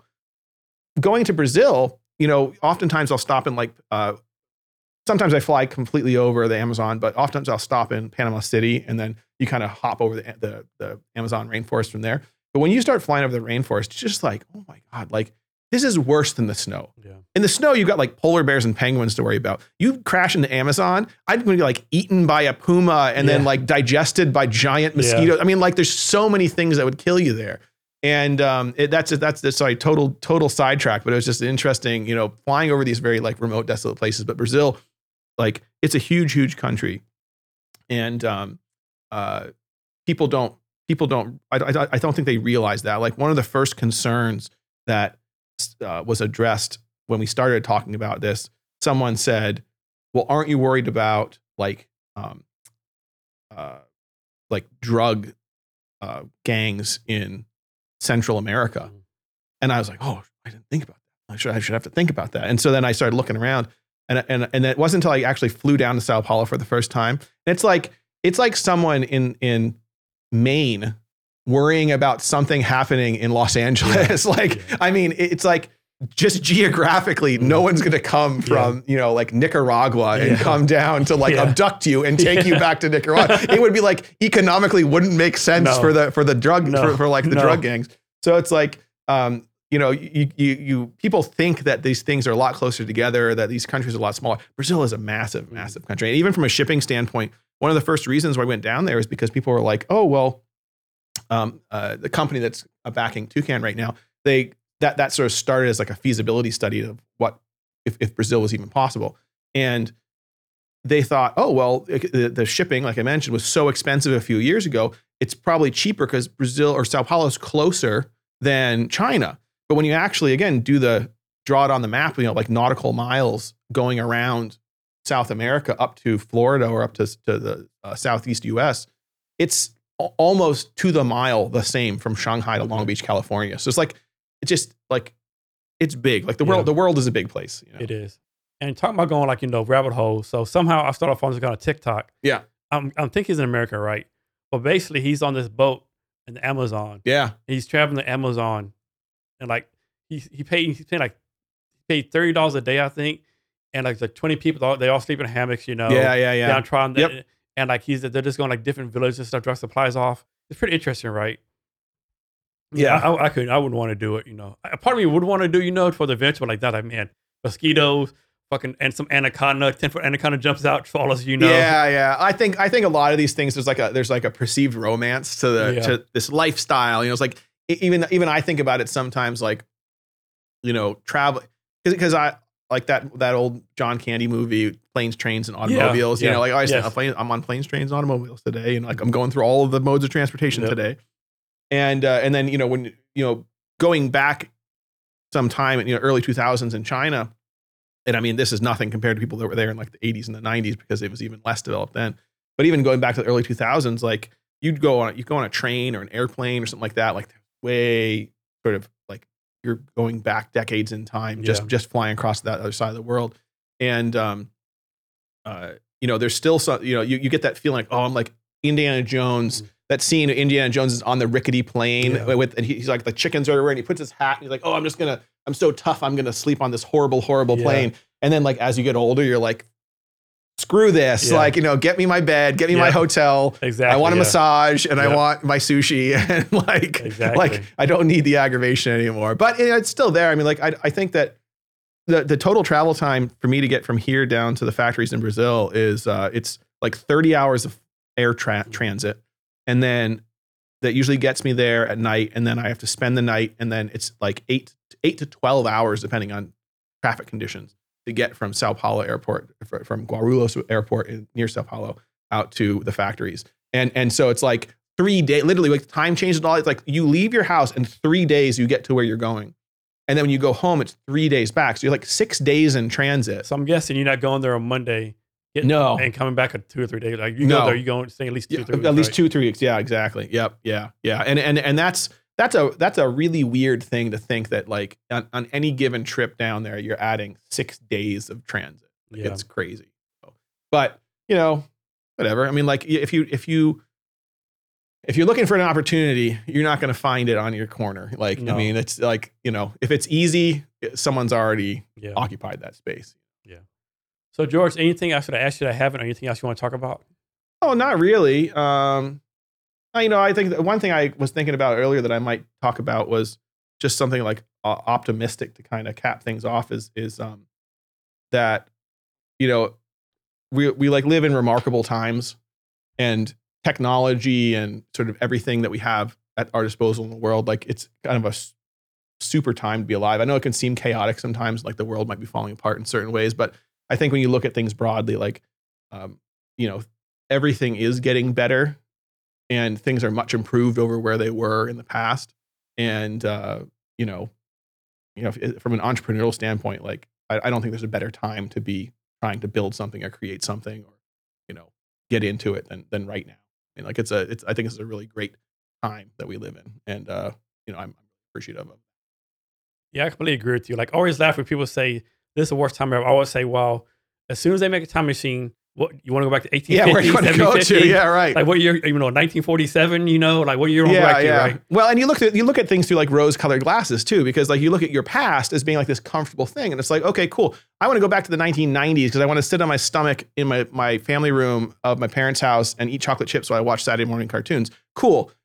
Like you were like a kid and a complete waste of space because you couldn't do anything. But now like you have all this technology and there's AI coming out and there's VR and there's like all these like these things that you dreamed about back then. Like now is the time. They're here. So like, you know, make something and do something with it, build something, you know, create something. Like don't just, you know, wallow in what was, you know, like everything good in everyone's lives lies in the future. So, you know, build it into a good one. I mean, what's the question? Like, do you want to like go 500 years in the past, 500 years in the future to stay here? I'm like, I want to stay here. Like, I don't go back 500 years in the past because there's a Black Plague, all that kind of stuff, you know. Yeah. And like 500 years in the future, shit, it might be no Earth here, you know. Like, you know, totally no. Well, and you waste so much time like thinking about those things or just build. I mean, like, I don't know. I find my zen building things. Right. Yeah. No matter what it's, whether the business or, you know, a new set of stairs in my basement, like it's when I'm building something, I'm happy. You're happy. It's okay. Yeah.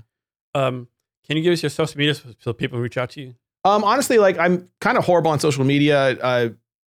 Just LinkedIn's the best way to reach out to me. You know, if you just search George Tasick, there's really, I don't think there's any other George Tasick out there. There's a couple Tasicks, but there's, you know, I'm the only, well, no, sorry. There's my dad, but he's not on social media at all. So like I sometimes get like LinkedIn requests, people looking for my dad and I think, but no, just LinkedIn, George Tasick. You can send me a message there if you have any, you know, if you're interested in the idea and you want to invest, if you need mentoring help, if you just want to reach out and say hi, whatever, just send me a message. I'm happy to chat. All right, George, thank you for your time today. Really appreciate it. Thank you very much. And to our listeners, thank you for your time as well. Remember to be great every day. Thank you for listening to this episode of the Jason Cavness Experience. Be sure to connect with us across social media at CavnessHR. Thank you, and remember to be great every day. Don't you know, pump it up. You've got to pump it up. Don't you know, pump it up. You've got to pump it up. Don't you know, pump it up.